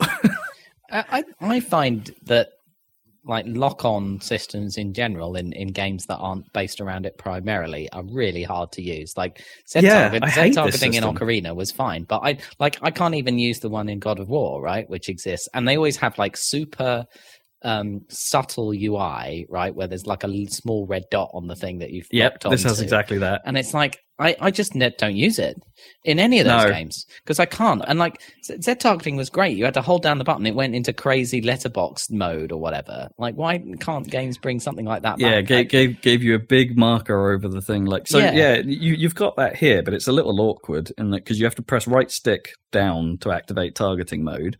And then it does the red dot thing on the nearest thing to the center of the screen. Yeah. But then if you want to shift your targeting, you can unlock relock by deselecting, then moving the camera and reselecting, or you can press the right stick in a direction and it'll attempt to move the target but it has to be someone you can see, I think. Right. Like if they're off screen or behind you, you can't just shift your targeting. Which, is a problem when you're getting swarmed and there's loads of dudes around you and you can't really move your camera around that well to see what's going on. I mean, but I really struggled with the targeting system. It's fine when you're in a one-on-one. Like, there's absolutely nothing wrong with that. In fact, that makes it better. Like, if you're down to one-on-one, then target someone and fight them like that. But as soon as you get two people, it's a problem. There isn't a targeting in Batman combat, is there? No, there isn't. No, it just is sort of implicit, and I much prefer that. You have free control of the camera, and like you just sort of, attack in the direction of an enemy. And that has different problems. That still has the whole you didn't target the right guy thing. But I'm finding that games will try and mix the two, and they're both weak, and I struggle with that.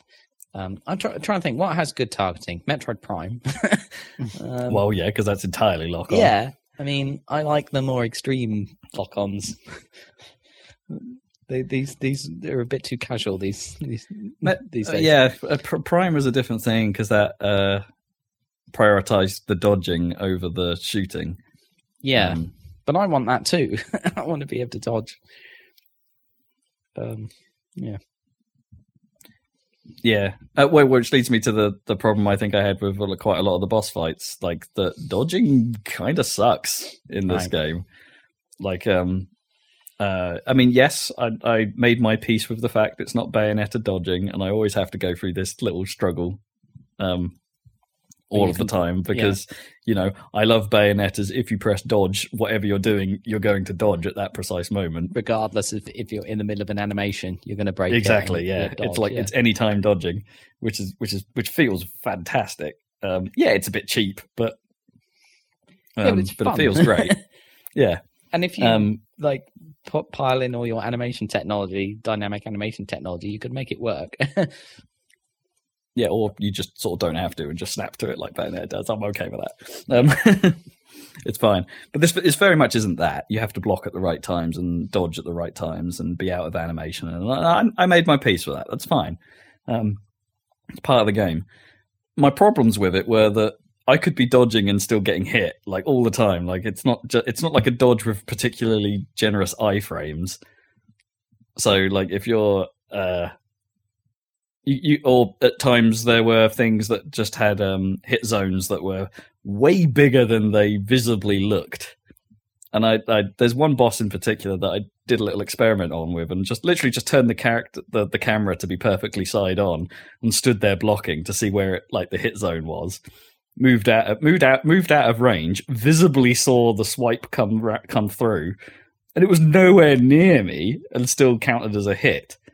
And it's like, yeah, you've got problems there. Like, this is like, I don't accept that. It's got to visibly look right. And as a result of that, you could dodge out of the way, and frequently with certain certain enemy types, look miles away from the attack and still get hurt. And I'm like, no, this is nonsense. And I think the timings of certain attacks are very mean. But that I have less of a problem with. That's like you could get caught in one. There tends not to be a sequence of attacks from enemies. They have the ability to kind of throw out what they want, especially some of the later bosses.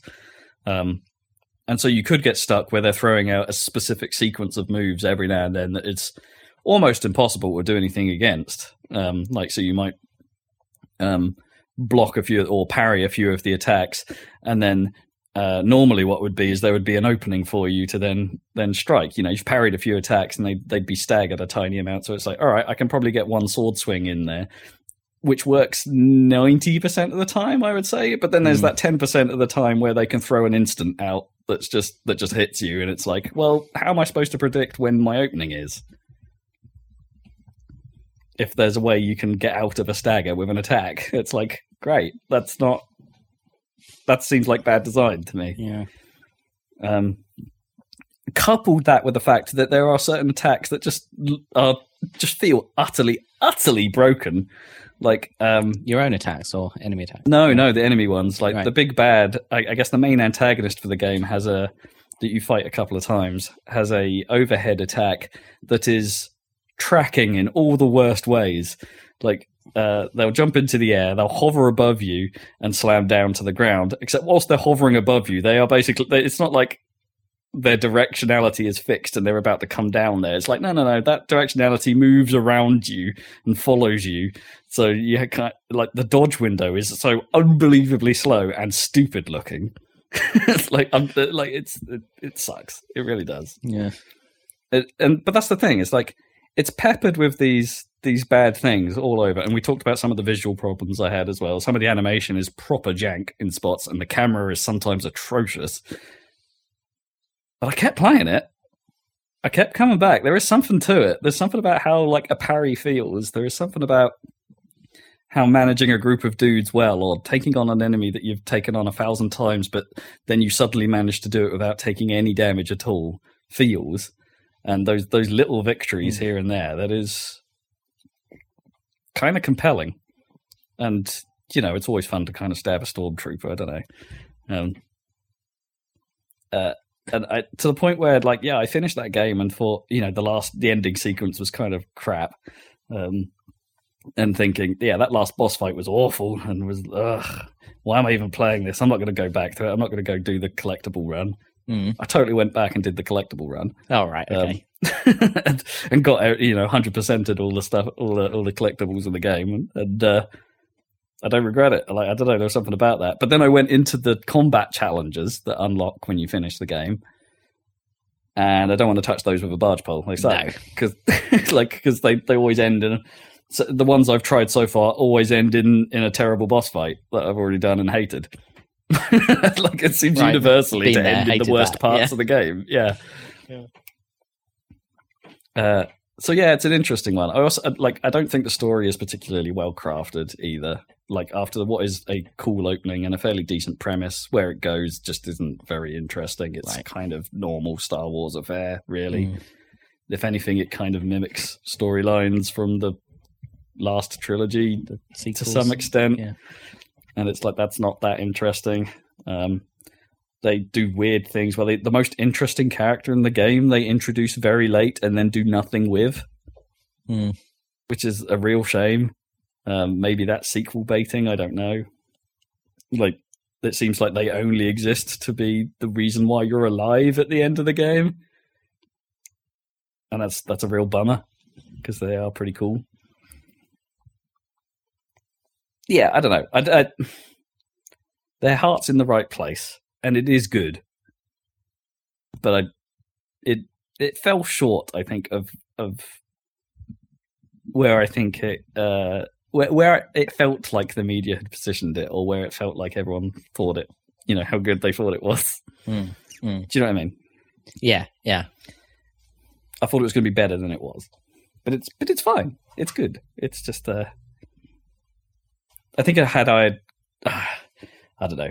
It's one of those games, like, I think my standards if I was to buy a AAA game these days, my standards are pretty goddamn high. Yeah, but there aren't that many, in some extent.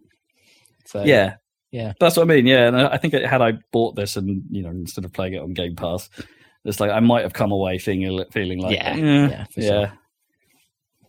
And also, it's like Star Wars isn't enough to carry it, right? Like, you'd have to be a. No, I mean, it doesn't do Star Wars in the most fun way. I mean, yes, I mean, it does the Star Warsy stuff well, for sure, but it's not like Mando well. No, and it doesn't even have that sort of. It doesn't. The thing I love about Mando, and the thing like Noam and I mentioned the other night when we were talking about it, the thing that's great about Star Wars is that everything kind of sucks. Yeah.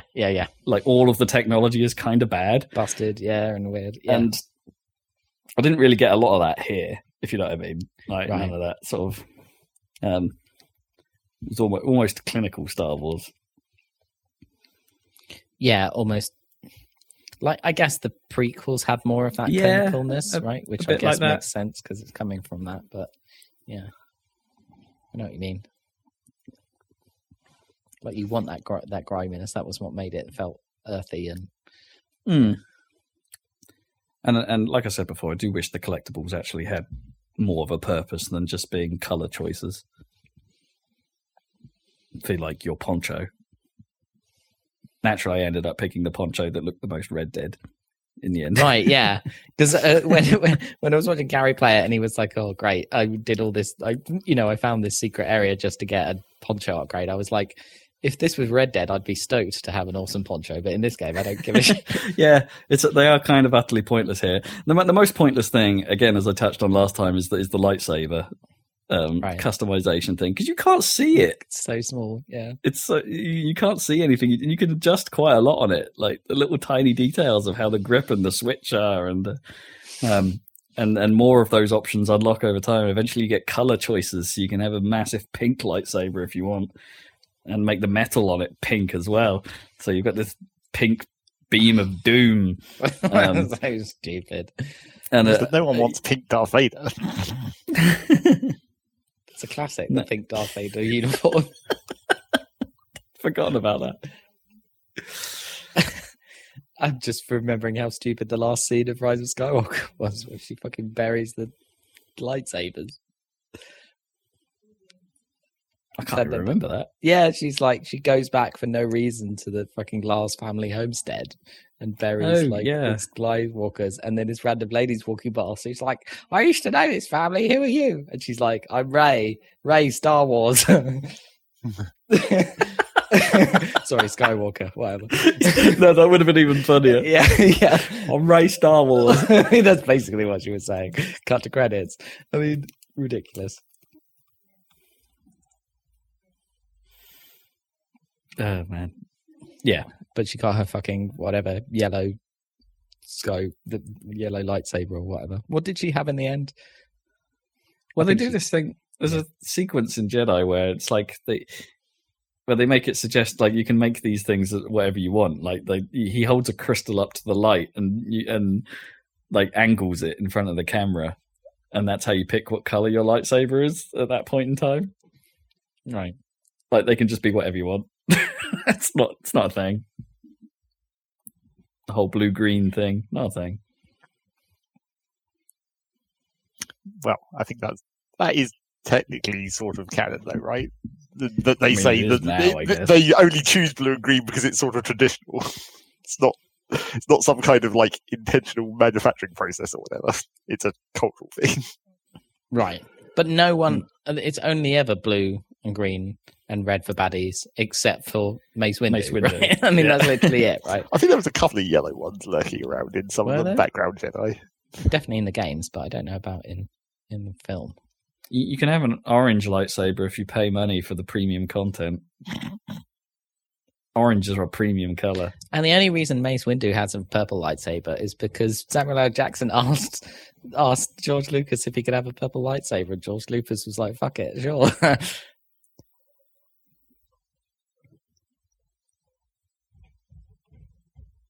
Nothing wrong with a purple lightsaber. It's cool. Well, that's the color I chose in KOTOR, I seem to remember. But I had two dual wielded with a short one and a long one, right? Like Japanese style. A stubby one. Yeah, stubby one and a katana one and the short one.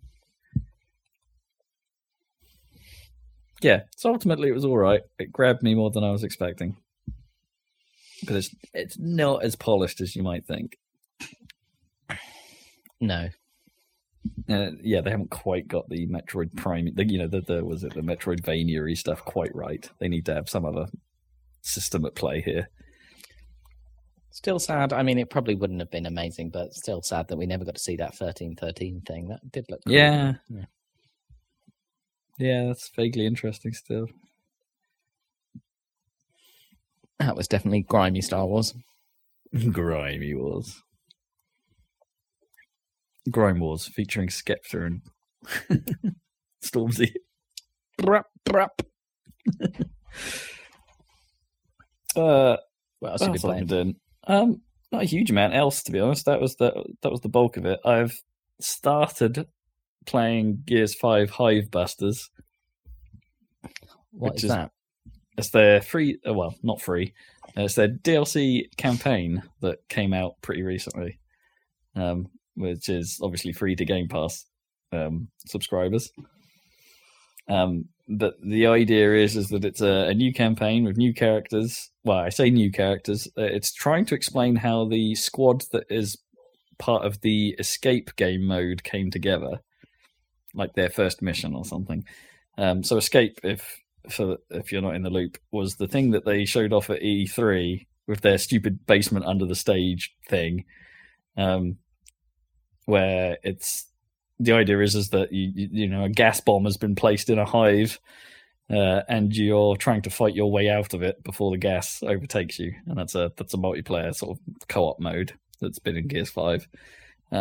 So this is based off the squad mates you can choose for that mode, and your escape from how they came to be the Hive Busters, I guess. Yeah. And so I'm fairly early on in that, and it's more Gears. I don't know quite what else to say so far. It's just more Gears, just without Marcus Phoenix's awesome voice or the Coltrane. It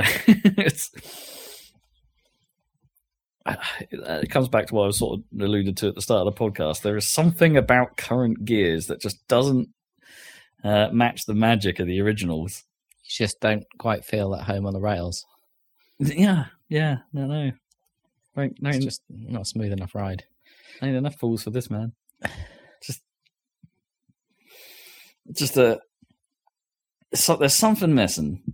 It's like, I don't know if whether that's the enemy designs or like the encounter designs in general, or somehow or how they've focused the combat more on numbers. I think maybe it has the Halo problem, right? That there's probably more going on, but not necessarily each little individual fight within that more being quite so satisfying. The core gameplay loop. Yeah. Yeah. I remember the original, it was a lot about trying to get those blooming grenades into those holes. Oh, yeah. I mean, it still has that periodically. You still have to, swarm holes or whatever. They were E-holes in the original game, but like they're just like some kind of swarm thing now. Because they're the swarm, not the locust now. Roadie running around trying to cut people in half. Yeah, I don't know. I think it's it really is hard to describe exactly what's off about it, but it's more of that. I mean, it looks real nice. I'm playing it on Series X as well, so this is my first. I played the previous two on PC. I played Gears 5 and 4 on PC primarily. So it's, while it looks really nice and like it runs at a native 4K, and the quality is right up there, and I'm getting HDR and things this time, so like there are certain things that do look really properly nice. It's not a perfect 60. Like it targets 60 frames per second, but there are definitely moments in the opening scenes where it is chugging a bit. Yeah, so it's like it's not a perfect conversion. I think that perhaps they should have thrown in some dynamic res or something here to smooth that out. It's not great. It is making me think. It's like, maybe I should have just fired up the PC version and played it there. I wouldn't have got 4K out of it, but it might have been a slicker experience. So that's a little bit disappointing, because I kind of thought Gears was their flagship Series X kind of thing, if you know what I mean, in lieu of actually having a brand new Series X game. Right, that's the thing. They don't have that, so they've got to show off somehow. And they've got a theoretically scalable PC game that they can show off with. Absolutely. Yeah, so I think I was expecting a little more from the performance side, something a little slicker in that regard, which is a shame. I haven't noticed it during like the main gameplay sequences, mind. It seems to only seem to be when you're like wandering around the environmental sections, where I guess they know they can do more, just with what's going on around you. The performance doesn't matter too much. So there's that. Seems all right. The other thing I tried on it though is like, because it's an interesting structure on Series X, in that you when you install Gears 5, it doesn't install everything. It'll install, I think it installs the first act of the campaign, and that's it. When you launch the game, it then gives you the option to be like, all right, what else do you want? Which sort of caught me by surprise. So I loaded it up thinking I was just going to jump into Hive Busters, and it goes, no, we haven't downloaded that yet. What else do you want? And it's like, well, I want Hive Busters, but I don't want the multiplayer, so get rid of that. And I don't want all these other things. Just download what you need for Hive Busters. So I went and did that. But obviously, by that point, it had downloaded Act 1 of the campaign, because that's part of the mandatory install. So I started playing a bit of that, and that was where I first noticed the performance issues. But it had some fun mutators I could turn on now. Oh, yeah. So I tried turning on the replace Marcus with Batista option, which is, I just find bonkers. It's like they take Marcus Phoenix out of the game and just put Dave Batista in there. What? And it's not even like a characterized, like they still call him, the other characters still call him Marcus, but it's like, it's just Dave Batista. It's not even... That's pretty dumb. It's not even really him trying to be Marcus or anything. Like, so all of his lines have been redubbed as well. So it's not even Marcus's voice anymore. It's Dave Batista's voice. And honestly, it's not as good as Reed as Marcus, because Marcus is awesome. So it doesn't quite work for me, but it is weird. And I really appreciate that weirdness to some degree. But even better, they've added a vocal gun noise option. Oh no. So you could just play through the game with shotguns going ba-blow, ba-blow, and it's awesome. I love it. That is dumb. Every game should have that option. It's fantastic. Like the snub pistol, which is like probably the worst gun in the game, but even that sort of still goes pew pew pew pew pew. It's great. We've come a long way since Grunt birthday party. Hooray! Which, is still in every Halo game. Of course. And it still plays that sound effect, and I'm still happy every time I hear it. Yay! Yeah, so that's Gears. What else have I been up to? I played 8 hours in pretty much one sitting of OpenTTD. Sweet. I got dragged into a multiplayer game by the Cambridge crew yesterday. And I thought, it's like, we're just going to have a little experiment. It's like, no, these guys are pros.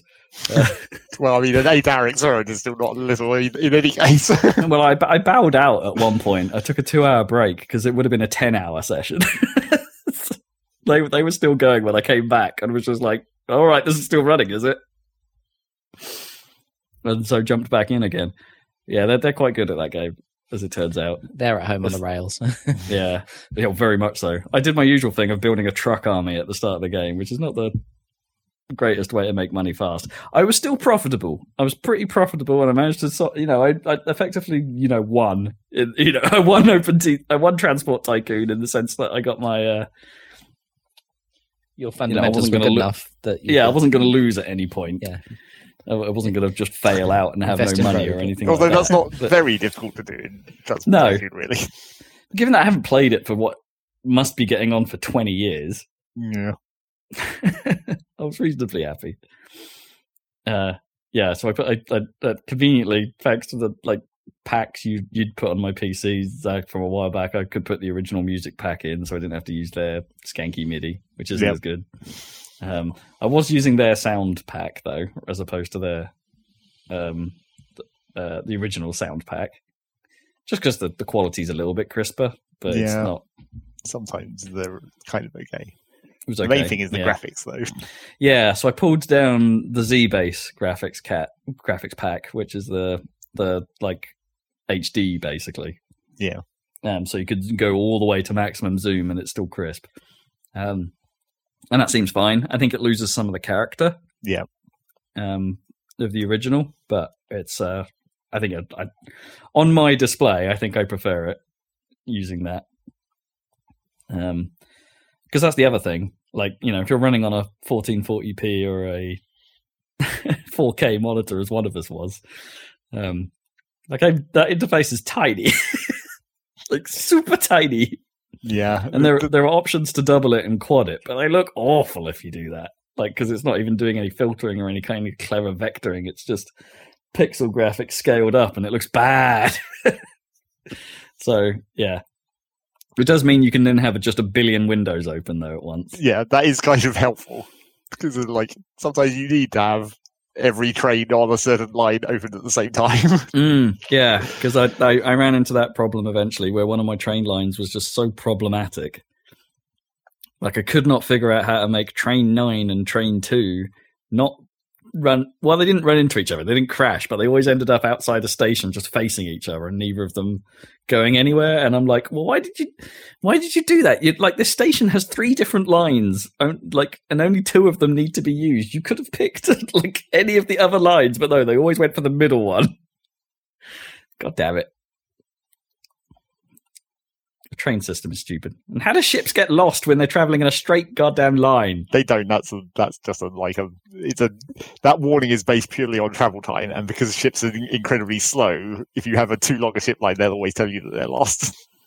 Ugh. Yeah, so I ended up building a ton of buoys and messing with the order list to try and get rid of those. Turns out though, as soon as you get aircraft, it's you've got no problem. Well, yes, it's technically just make more money than I've ever had before in the game, almost immediately. Yes, technically that is the main problem with if you're playing that in a multiplayer game where the goal is to like win or like get the most money, then it just turns into aircraft wars, which is not really like that's no fun. Railways are always cooler. That's what I mean. Yeah, a lot of the players after will just be like, "Yeah, I'm bored of the helicopters now. I'm just going to make stupid ass rail lines." And there were some stupid ass rail lines going on. And in fact, there was one. there was this bit of road because you can't build like diagonal roads in that. Like they always have to be at right angles. So there was just this one road that was just like a constant zigzag that someone had put a sign on it saying this is the colossal butt road. And it's just like, yeah, okay. It seems like they should adjust the aircraft then, because maybe that wouldn't be true to the game, but like, well, I mean, I think there is some balancing even in just like base OpenTTD that makes it less stupid, but it's still stupid. Yeah, because in real life it's pretty niche, isn't it? Air freight compared to rail. I mean, I wasn't even using freight. This was just passenger. Yeah, I see. Ridiculously overpowered. Yeah, that makes sense. Actually, I think passengers are actually more overpowered because like the like return on passengers falls off much quicker with time. So transporting them by plane between two places far away, because you're transporting them so quickly because the planes are fast, you make so much more money. Yeah, that's like real life, I suppose. Yeah. So that was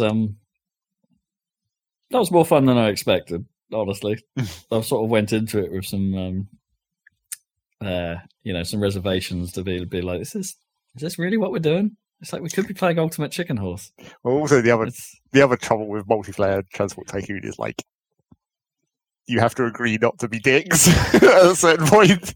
I mean, it was a fairly gentlemanly arrangement, but there were certain moments where there was where there was some backhandery going on, like buying all the there were certain things about Transport Tycoon I clearly didn't realize were things. Like, so people were like doing the thing where it's like there are only a couple of players that had like truck networks going, and it's like then you do the thing where you block all the roads by causing roadworks. Towns to renew their roadworks. That's definitely a dick move.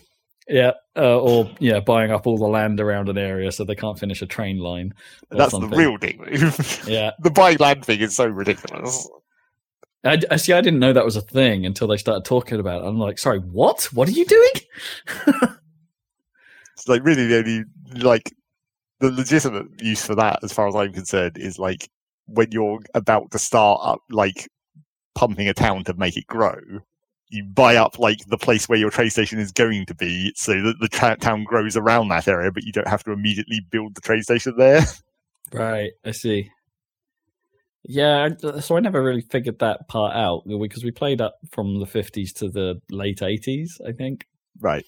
In that time period, and I never really got to the point where the town seemed to be growing all that much. Not in my area, anyway. Well, there are some towns that just like basically don't grow, and some that grow a lot. You have to like look at the town info and be like, "Is this a good town or not?" It didn't seem like there was very much growth at all going on in my area, which I think was a bit of a problem. But I finally boats were basically my saving grace in that game. Like I was borderline not really able to get rid of my loan until I started building oil networks with boats.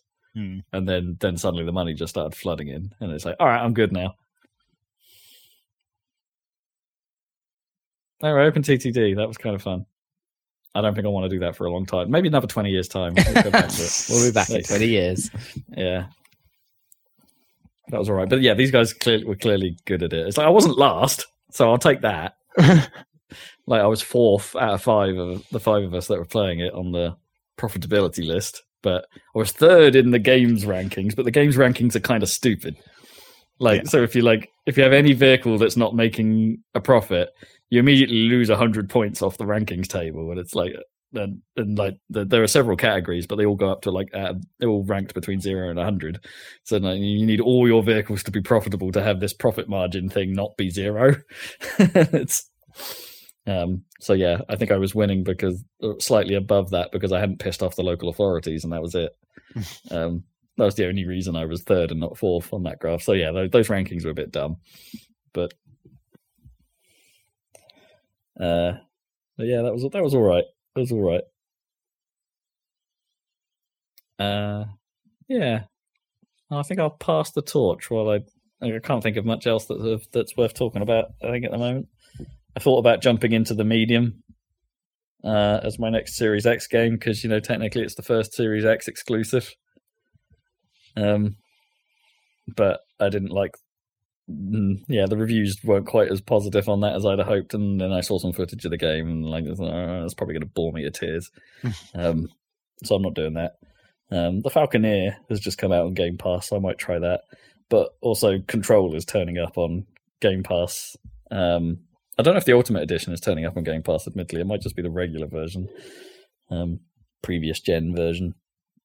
But that won't matter because the PC version is also coming out on Game Pass at some point. So I'll probably look at that. It's also coming out on PlayStation Plus, as it turns out. So everybody's happy. Everyone can play Control. Well, some version of Control. Yeah. I think it's the Ultimate Edition coming out on PS Plus. So if you've got a PlayStation 5, you've got no excuse. Total Control.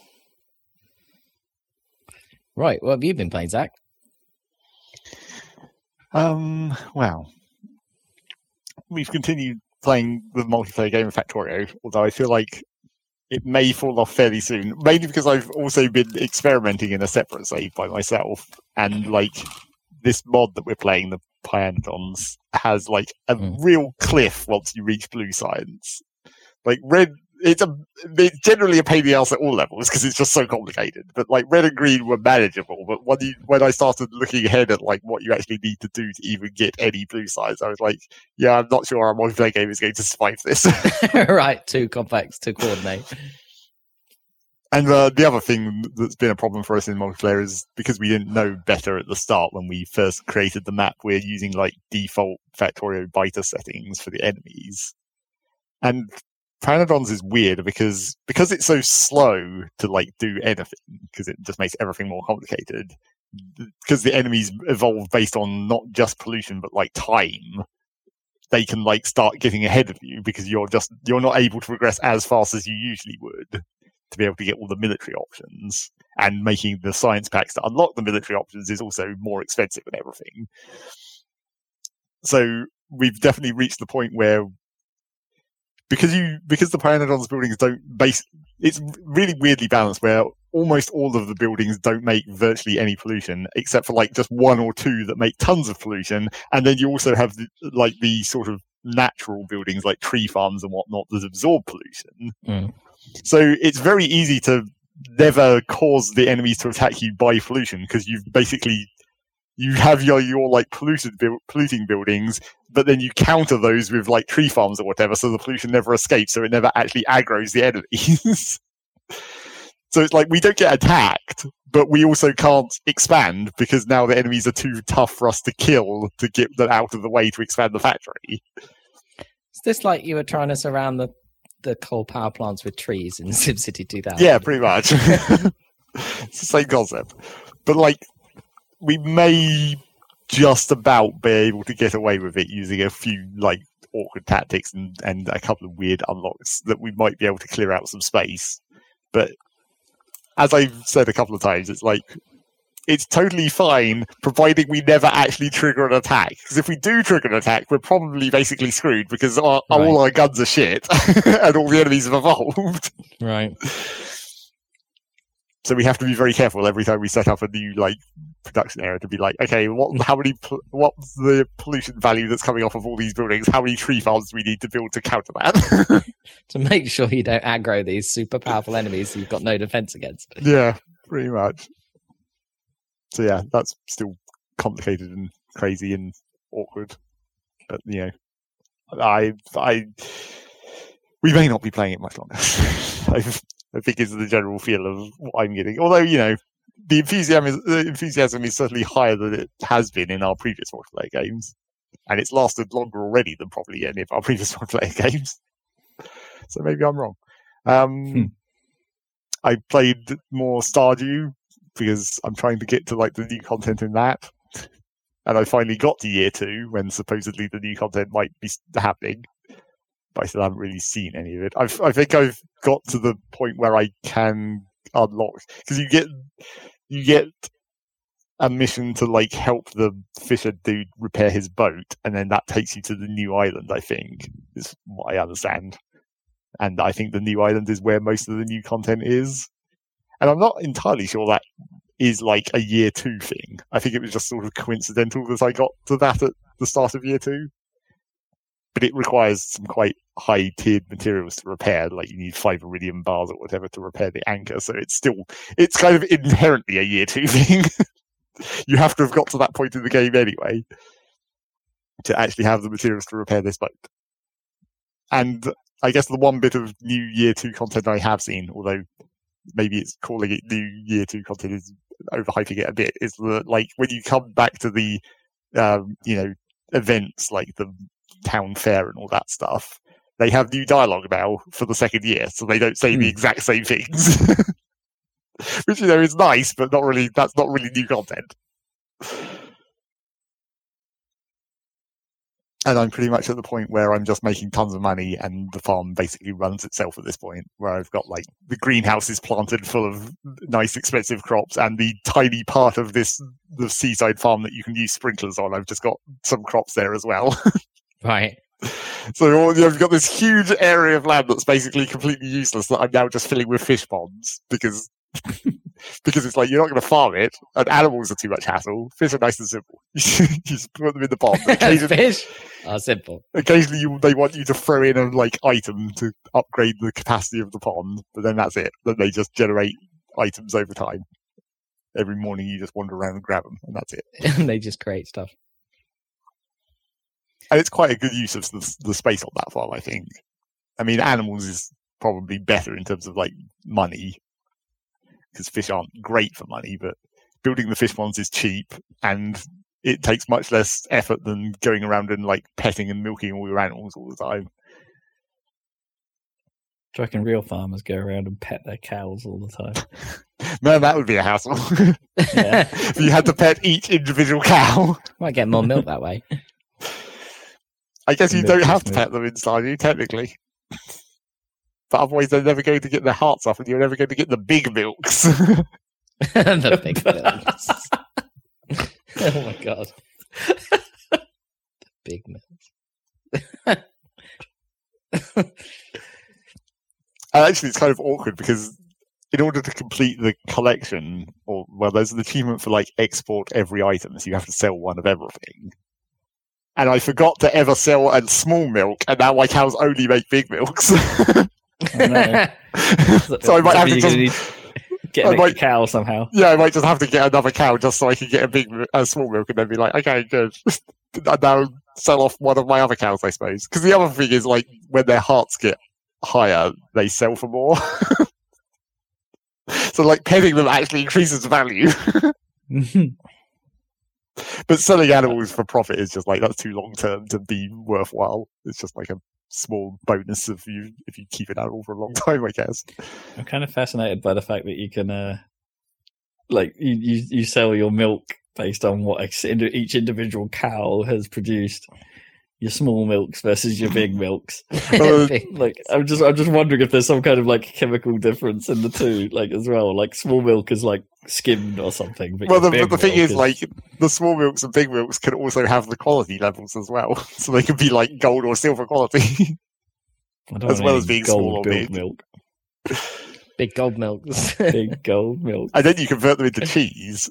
But the cheese only has, if you use small milk, you only get regular cheese. If you use big milk, you automatically get gold cheese. But then you can put the cheeses into casks and age them to make them higher quality. So you get iridium cheese, which is the level higher than gold. Iridium cheese. That's just a funny concept. Aged iridium gold big milk cheese. Yeah, pretty much. So yeah, that's Stardew still. That's been continuing. And then the new thing, I guess, because I said I was going to do it and it turned out I did. Dyson Sphere Program. Otherwise known as Planetary Annihilation Factorial. So I went in there and tried playing that, and it's almost suspiciously like Factorio in some ways. Oh, yeah. It's this is a little too we just totally ripped off all of the concepts of Factorio. Where it's there's the first assembly you get, or what do they call it? Do they call it assemblers? I remember.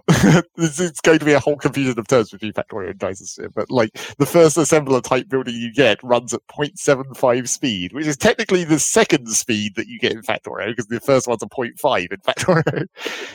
But it's just like, it's completely unnecessary. And I've always found it really annoying in Factorio as well, where it's just like, why like not whole numbers? It just makes maths so much more complicated. At least in Dyson Sphere, it's like 0.751. Actually, I don't know what the last one is, but I think it might be 2.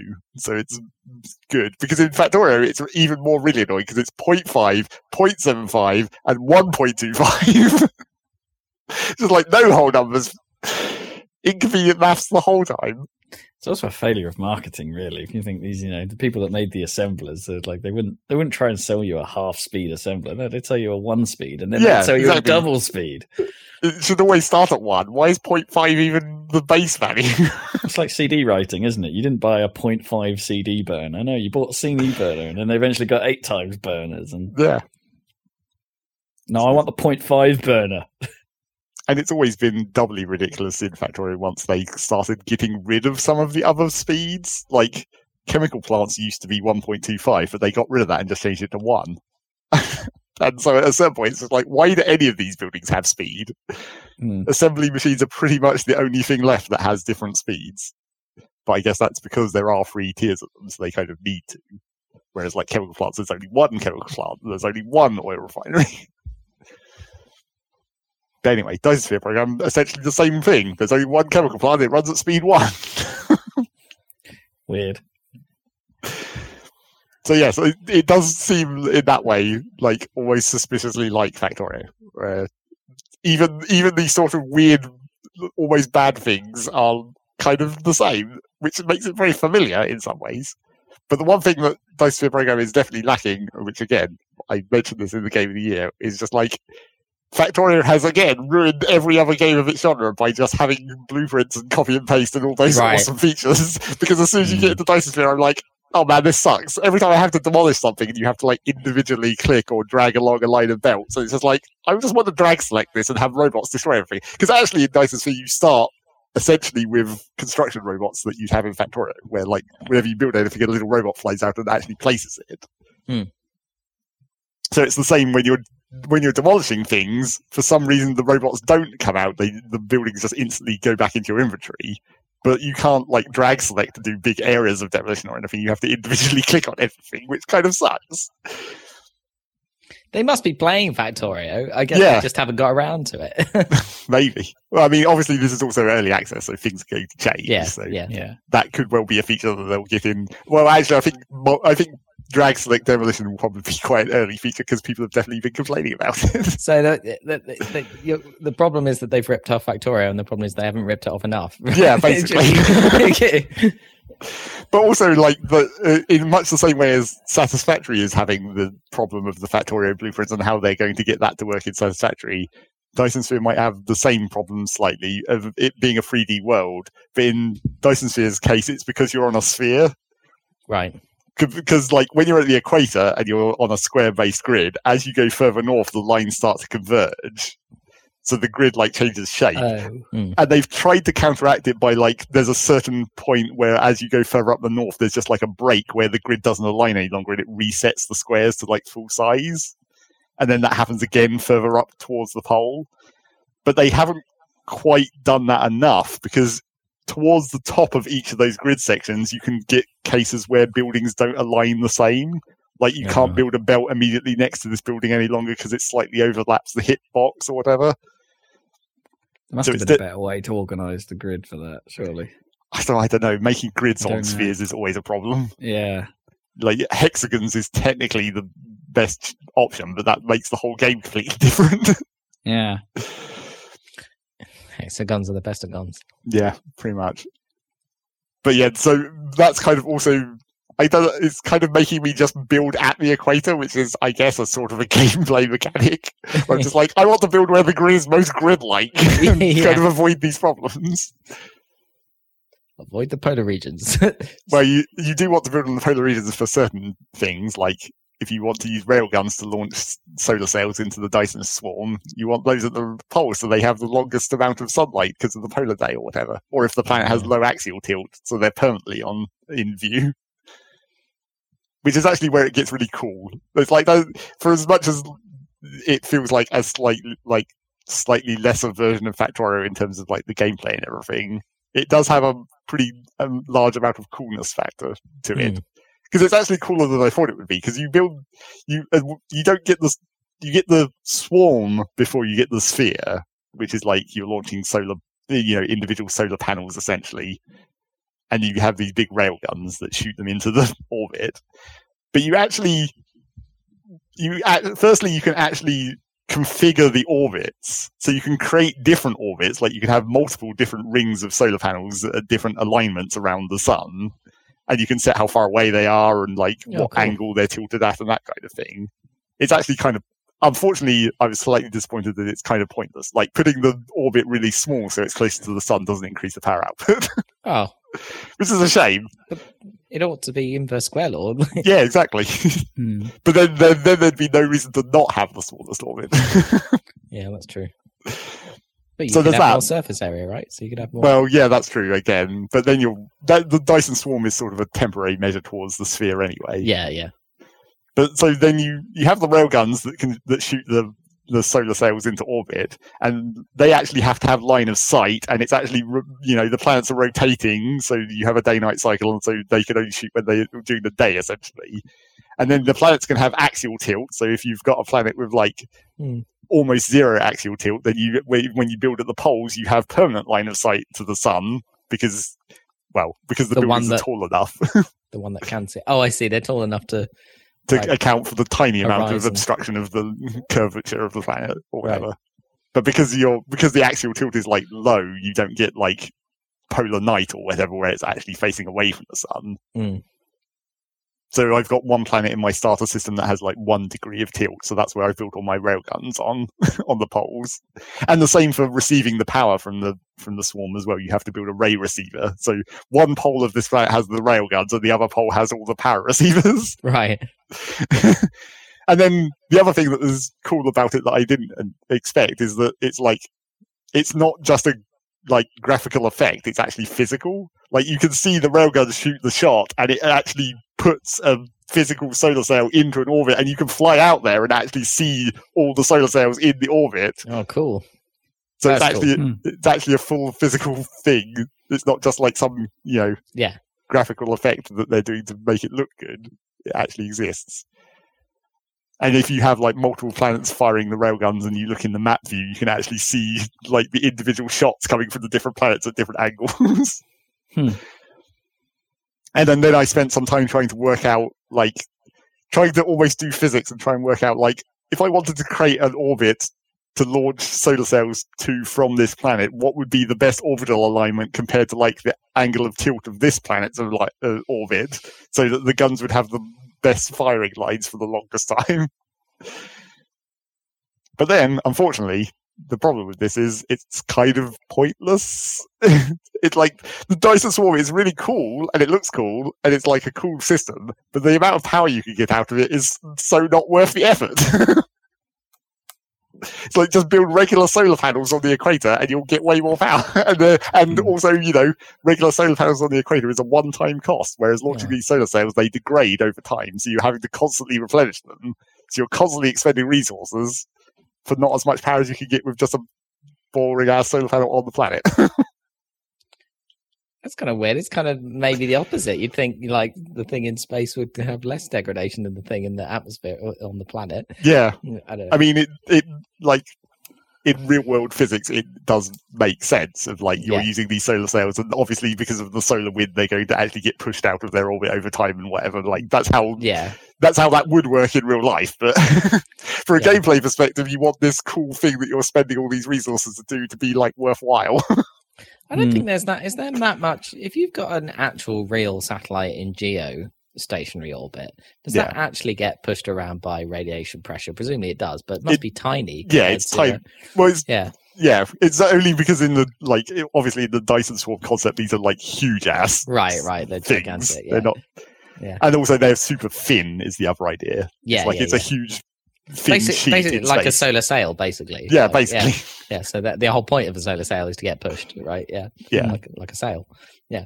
Yeah, I guess. And then I haven't quite got to the point of like starting a sphere, like making the first launches to actually start putting parts onto the sphere, which again, in the same menu as you're configuring the swarm orbits, you can actually like build the sphere. I'm not entirely sure how this system works, but you can like, you put down nodes and then you put like beams that connect the nodes. And then once you unlock the tech to actually start building away from the equator, you can start like filling in panels, and those get filled in with solar panels. So it's got this whole actual system for building a sort of a custom sphere. Is this like a sort of extreme version of like the space launch in Civilization, where you have to build like a million different parts in different cities? And well, yeah, I mean, that's kind of the point of the game, obviously, is to build all these different parts and bring them together into the one thing. Yeah. And then I've also just got to the point where I can fly to other solar systems. Well, I mean, technically you could always fly to different solar systems if you want to sit there for like 2 hours. Right. But I've unlocked the space warper so I can actually just jump to a different system. And then start thinking about building a outpost out there that can ship stuff back, where you need to build like, you have to build the space warpers and then put them into the cargo ships, and then they can use warp. But if you don't, then they can fly between places in like 2 hours if you want. And previously you couldn't stop them from doing that, which was a problem. But there's just been a patch where you can like say, if you're going to fly more than 12 astronomical units, you have to have a space warp. Oh, okay. Do not do that without warp capability. You're going to run out of food. Yeah. Well, it's all robots. Yeah, okay. Well, no actual people. But yes, it's quite nice. It's cool looking, but it suffers from not ripping off Factorio sufficiently. Enough. But I'm sure they'll get to it. Yeah, hopefully. I mean, they have been very active with their patches thus far. I mean, obviously, that's the kind of thing that will happen at the start of early access, where they're just like, oh, we're full of enthusiasm and people are looking at us.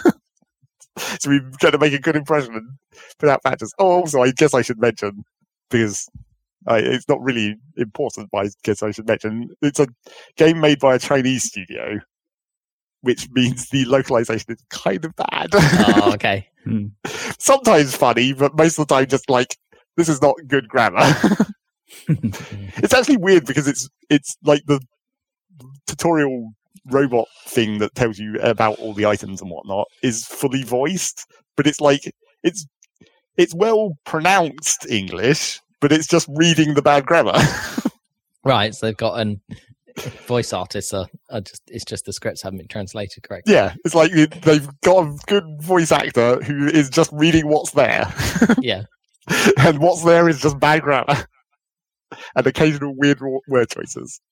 The one that stuck out to me was when it tells you about liquid tanks, and it's like, what it's trying to say is if you demolish the liquid tank, everything inside is lost. But what it actually says is if you demolish the liquid tank, all the contents will be decimated. That would mean you'd have 90% of it left. Yeah, that's not even technically right. Would it be 90% left, or would it just be 10%? Oh, is that way? Which way round is decimated? No, decimated is you take 1 in 10 out, isn't it? Because that's what it was in the Roman army, or whatever where that word comes from. Yeah. Because you wouldn't want to kill 9-10%. No, you wouldn't want to kill 90% of your soldiers. It's pretty bad killing 10% of your soldiers. Yeah. So anyway, that's Dyson Sphere Program. Also, it's single player only. And it would definitely be cool to do in multiplayer, because you actually could like be in completely different star systems, building completely different bases, and then ship it all into one sphere or whatever. But it's only single player at the moment. If they do put it in multiplayer, it would be kind of cool, I think. Cool. Well, check it out. Early access if you want some slightly less slick but slightly cool or different Factorio. Yeah. And you want to build a Dyson Sphere. I mean, who doesn't want to? Yep. By the end of it. I mean, it's a bucket list thing, if there ever was one. The other thing that I just wanted to mention about it, one more very quick thing that's not quite as cool as I think it should be, is that when you're building the Dyson Sphere, you're still only mining like nodes off the top of the planet. It's like, it's like Factorio or whatever, where you're just mining an iron patch. Yeah. And like in reality, when you're building a Dyson Sphere, you have to demolish entire planets to get that amount of resources. You need the mass, literally, right? Like if you're going to build a Dyson Sphere in our solar system, you have to take the entirety of Mercury and probably some of Venus and Earth. I mean, you might need all of Jupiter. I mean, you need a lot of mass, don't you? Well, it's more like the iron content of Mercury because it's so much iron. But yeah, that is unfortunately kind of a disappointment about Dyson Sphere Program. I was hoping that at a certain point you'd just be like, fuck this entire planet. Rather than mining just these sticky up nodes off the surface. I mean, the planets will end up as the hollow spheres themselves if you just mine everything inside them. Well, but it's not inside, though. It's it's on the surface. That's the weird thing. And it does have, some terrain deformation stuff. Like, if there's oceans or whatever, you can fill them in. You can't dig them out, though, which is kind of annoying, especially because water is a resource. If you accidentally pave over the entire planet and then you don't have any access to water, you might be screwed. But I wanted to see a way to be put all my buildings on basically like a ring world, like a halo around the planet, and then just start mining the entire planet. That would be cool. But again, who knows what might happen in the future of this game. Maybe they will get to that point. We shall see. Yeah. Keep an eye on it. And I'm sure we'll have some more reports on it. Well, maybe. Salacasts, possibly. Cool. Yeah, so you're done with it for now, you reckon? But I do still want to see what the sphere part is. It's just like the step between where I am and getting the ability to launch parts of the sphere is quite a large one. It's weird because the tech tree starts to dry up. Like you get less techs, and then more you unlock them less frequently. Well, you don't really unlock them less frequently. There's just less to unlock, so there's no reason to do them all at once or whatever. But each individual step in that process is becoming more and more of a hassle. Where I'm just I have to bring in all the resources from everywhere and make this one specific Dyson Sphere component and then have to have a rocket to launch it. And the rockets are super expensive as well. So I haven't quite set up all the factories that I need to do that. And also I'm running into the typical problem of I've built all these shitty systems all over the place that I kind of want to get rid of, but that whole demolition thing. I'd really like to rebuild practically everything on my starter planet, but it's so much hassle to go in there and demolish it all that it might just stay there forever. But then again, maybe that doesn't matter because you have an entire galaxy cluster of 60 stars, and each star has 3 or 4 planets. So maybe I don't need to care what's on my original planet. Maybe I can just completely forget that even exists. It's just a shame to waste all those resources. And all that effort that I took to build it, even if it's bad.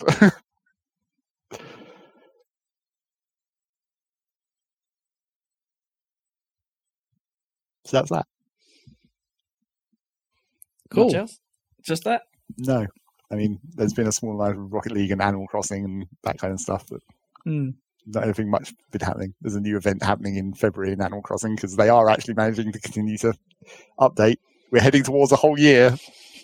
They've nearly done the loop, and then we'll see what the updates are. Right, yeah, for the next year. Cool. I think we're out of time for a Saladcast here, aren't we? Oh, there was one more thing that I wanted to say that, games Rob should play, maybe. Oh. Because there's now a demo of Balan Wonderland. Yeah, I absolutely need to see what that is. I 100% need to see what that is. Apparently there's quite a lot of Sonic and Knights in it. Well, yes, that would make sense. As you might expect. So maybe I'll play that as well, I guess. Things to do on your Switch, I suppose. Is the demo only out on Switch? Because it's coming out on other platforms as well. I've only heard of it on Switch, but I don't know where else it might be. Okay, I'll have a look. Yeah, I absolutely need to check out how weird this thing is. Cat says hello. So you might hear some microphone rubbing. Right, I guess that does mean it's time to end the podcast if your cat requires attention. Cats are the controllers of everyone. Oh, cat has no sense of time or boundaries.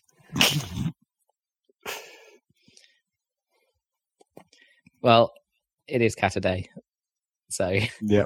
Well, no, it's not. Well, I mean, Well, I guess it every is day's also, cat but day. not. Every day is Sunday. cat a day, but it's Yeah. not technically cat day. it's true. Well, thanks for joining us on this Not Cat a Day, listeners. What have we got going on YouTube-wise? More Deus Ex coming, I expect. Yep. There will be more Deus Ex. If you want some Cyberpunk content and your Cyberpunk isn't working. If you want Cyberpunk content as seen through the lens of 2001. Yeah, watch me running around trying to whack people with a baton. That's on our YouTube channel.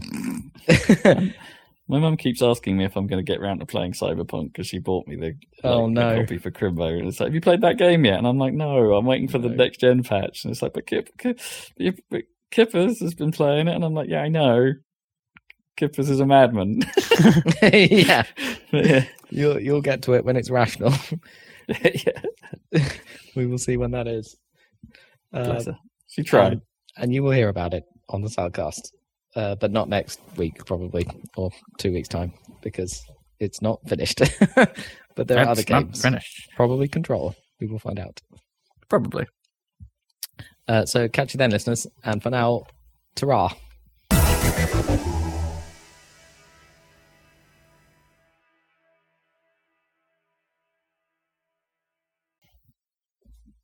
Sorry.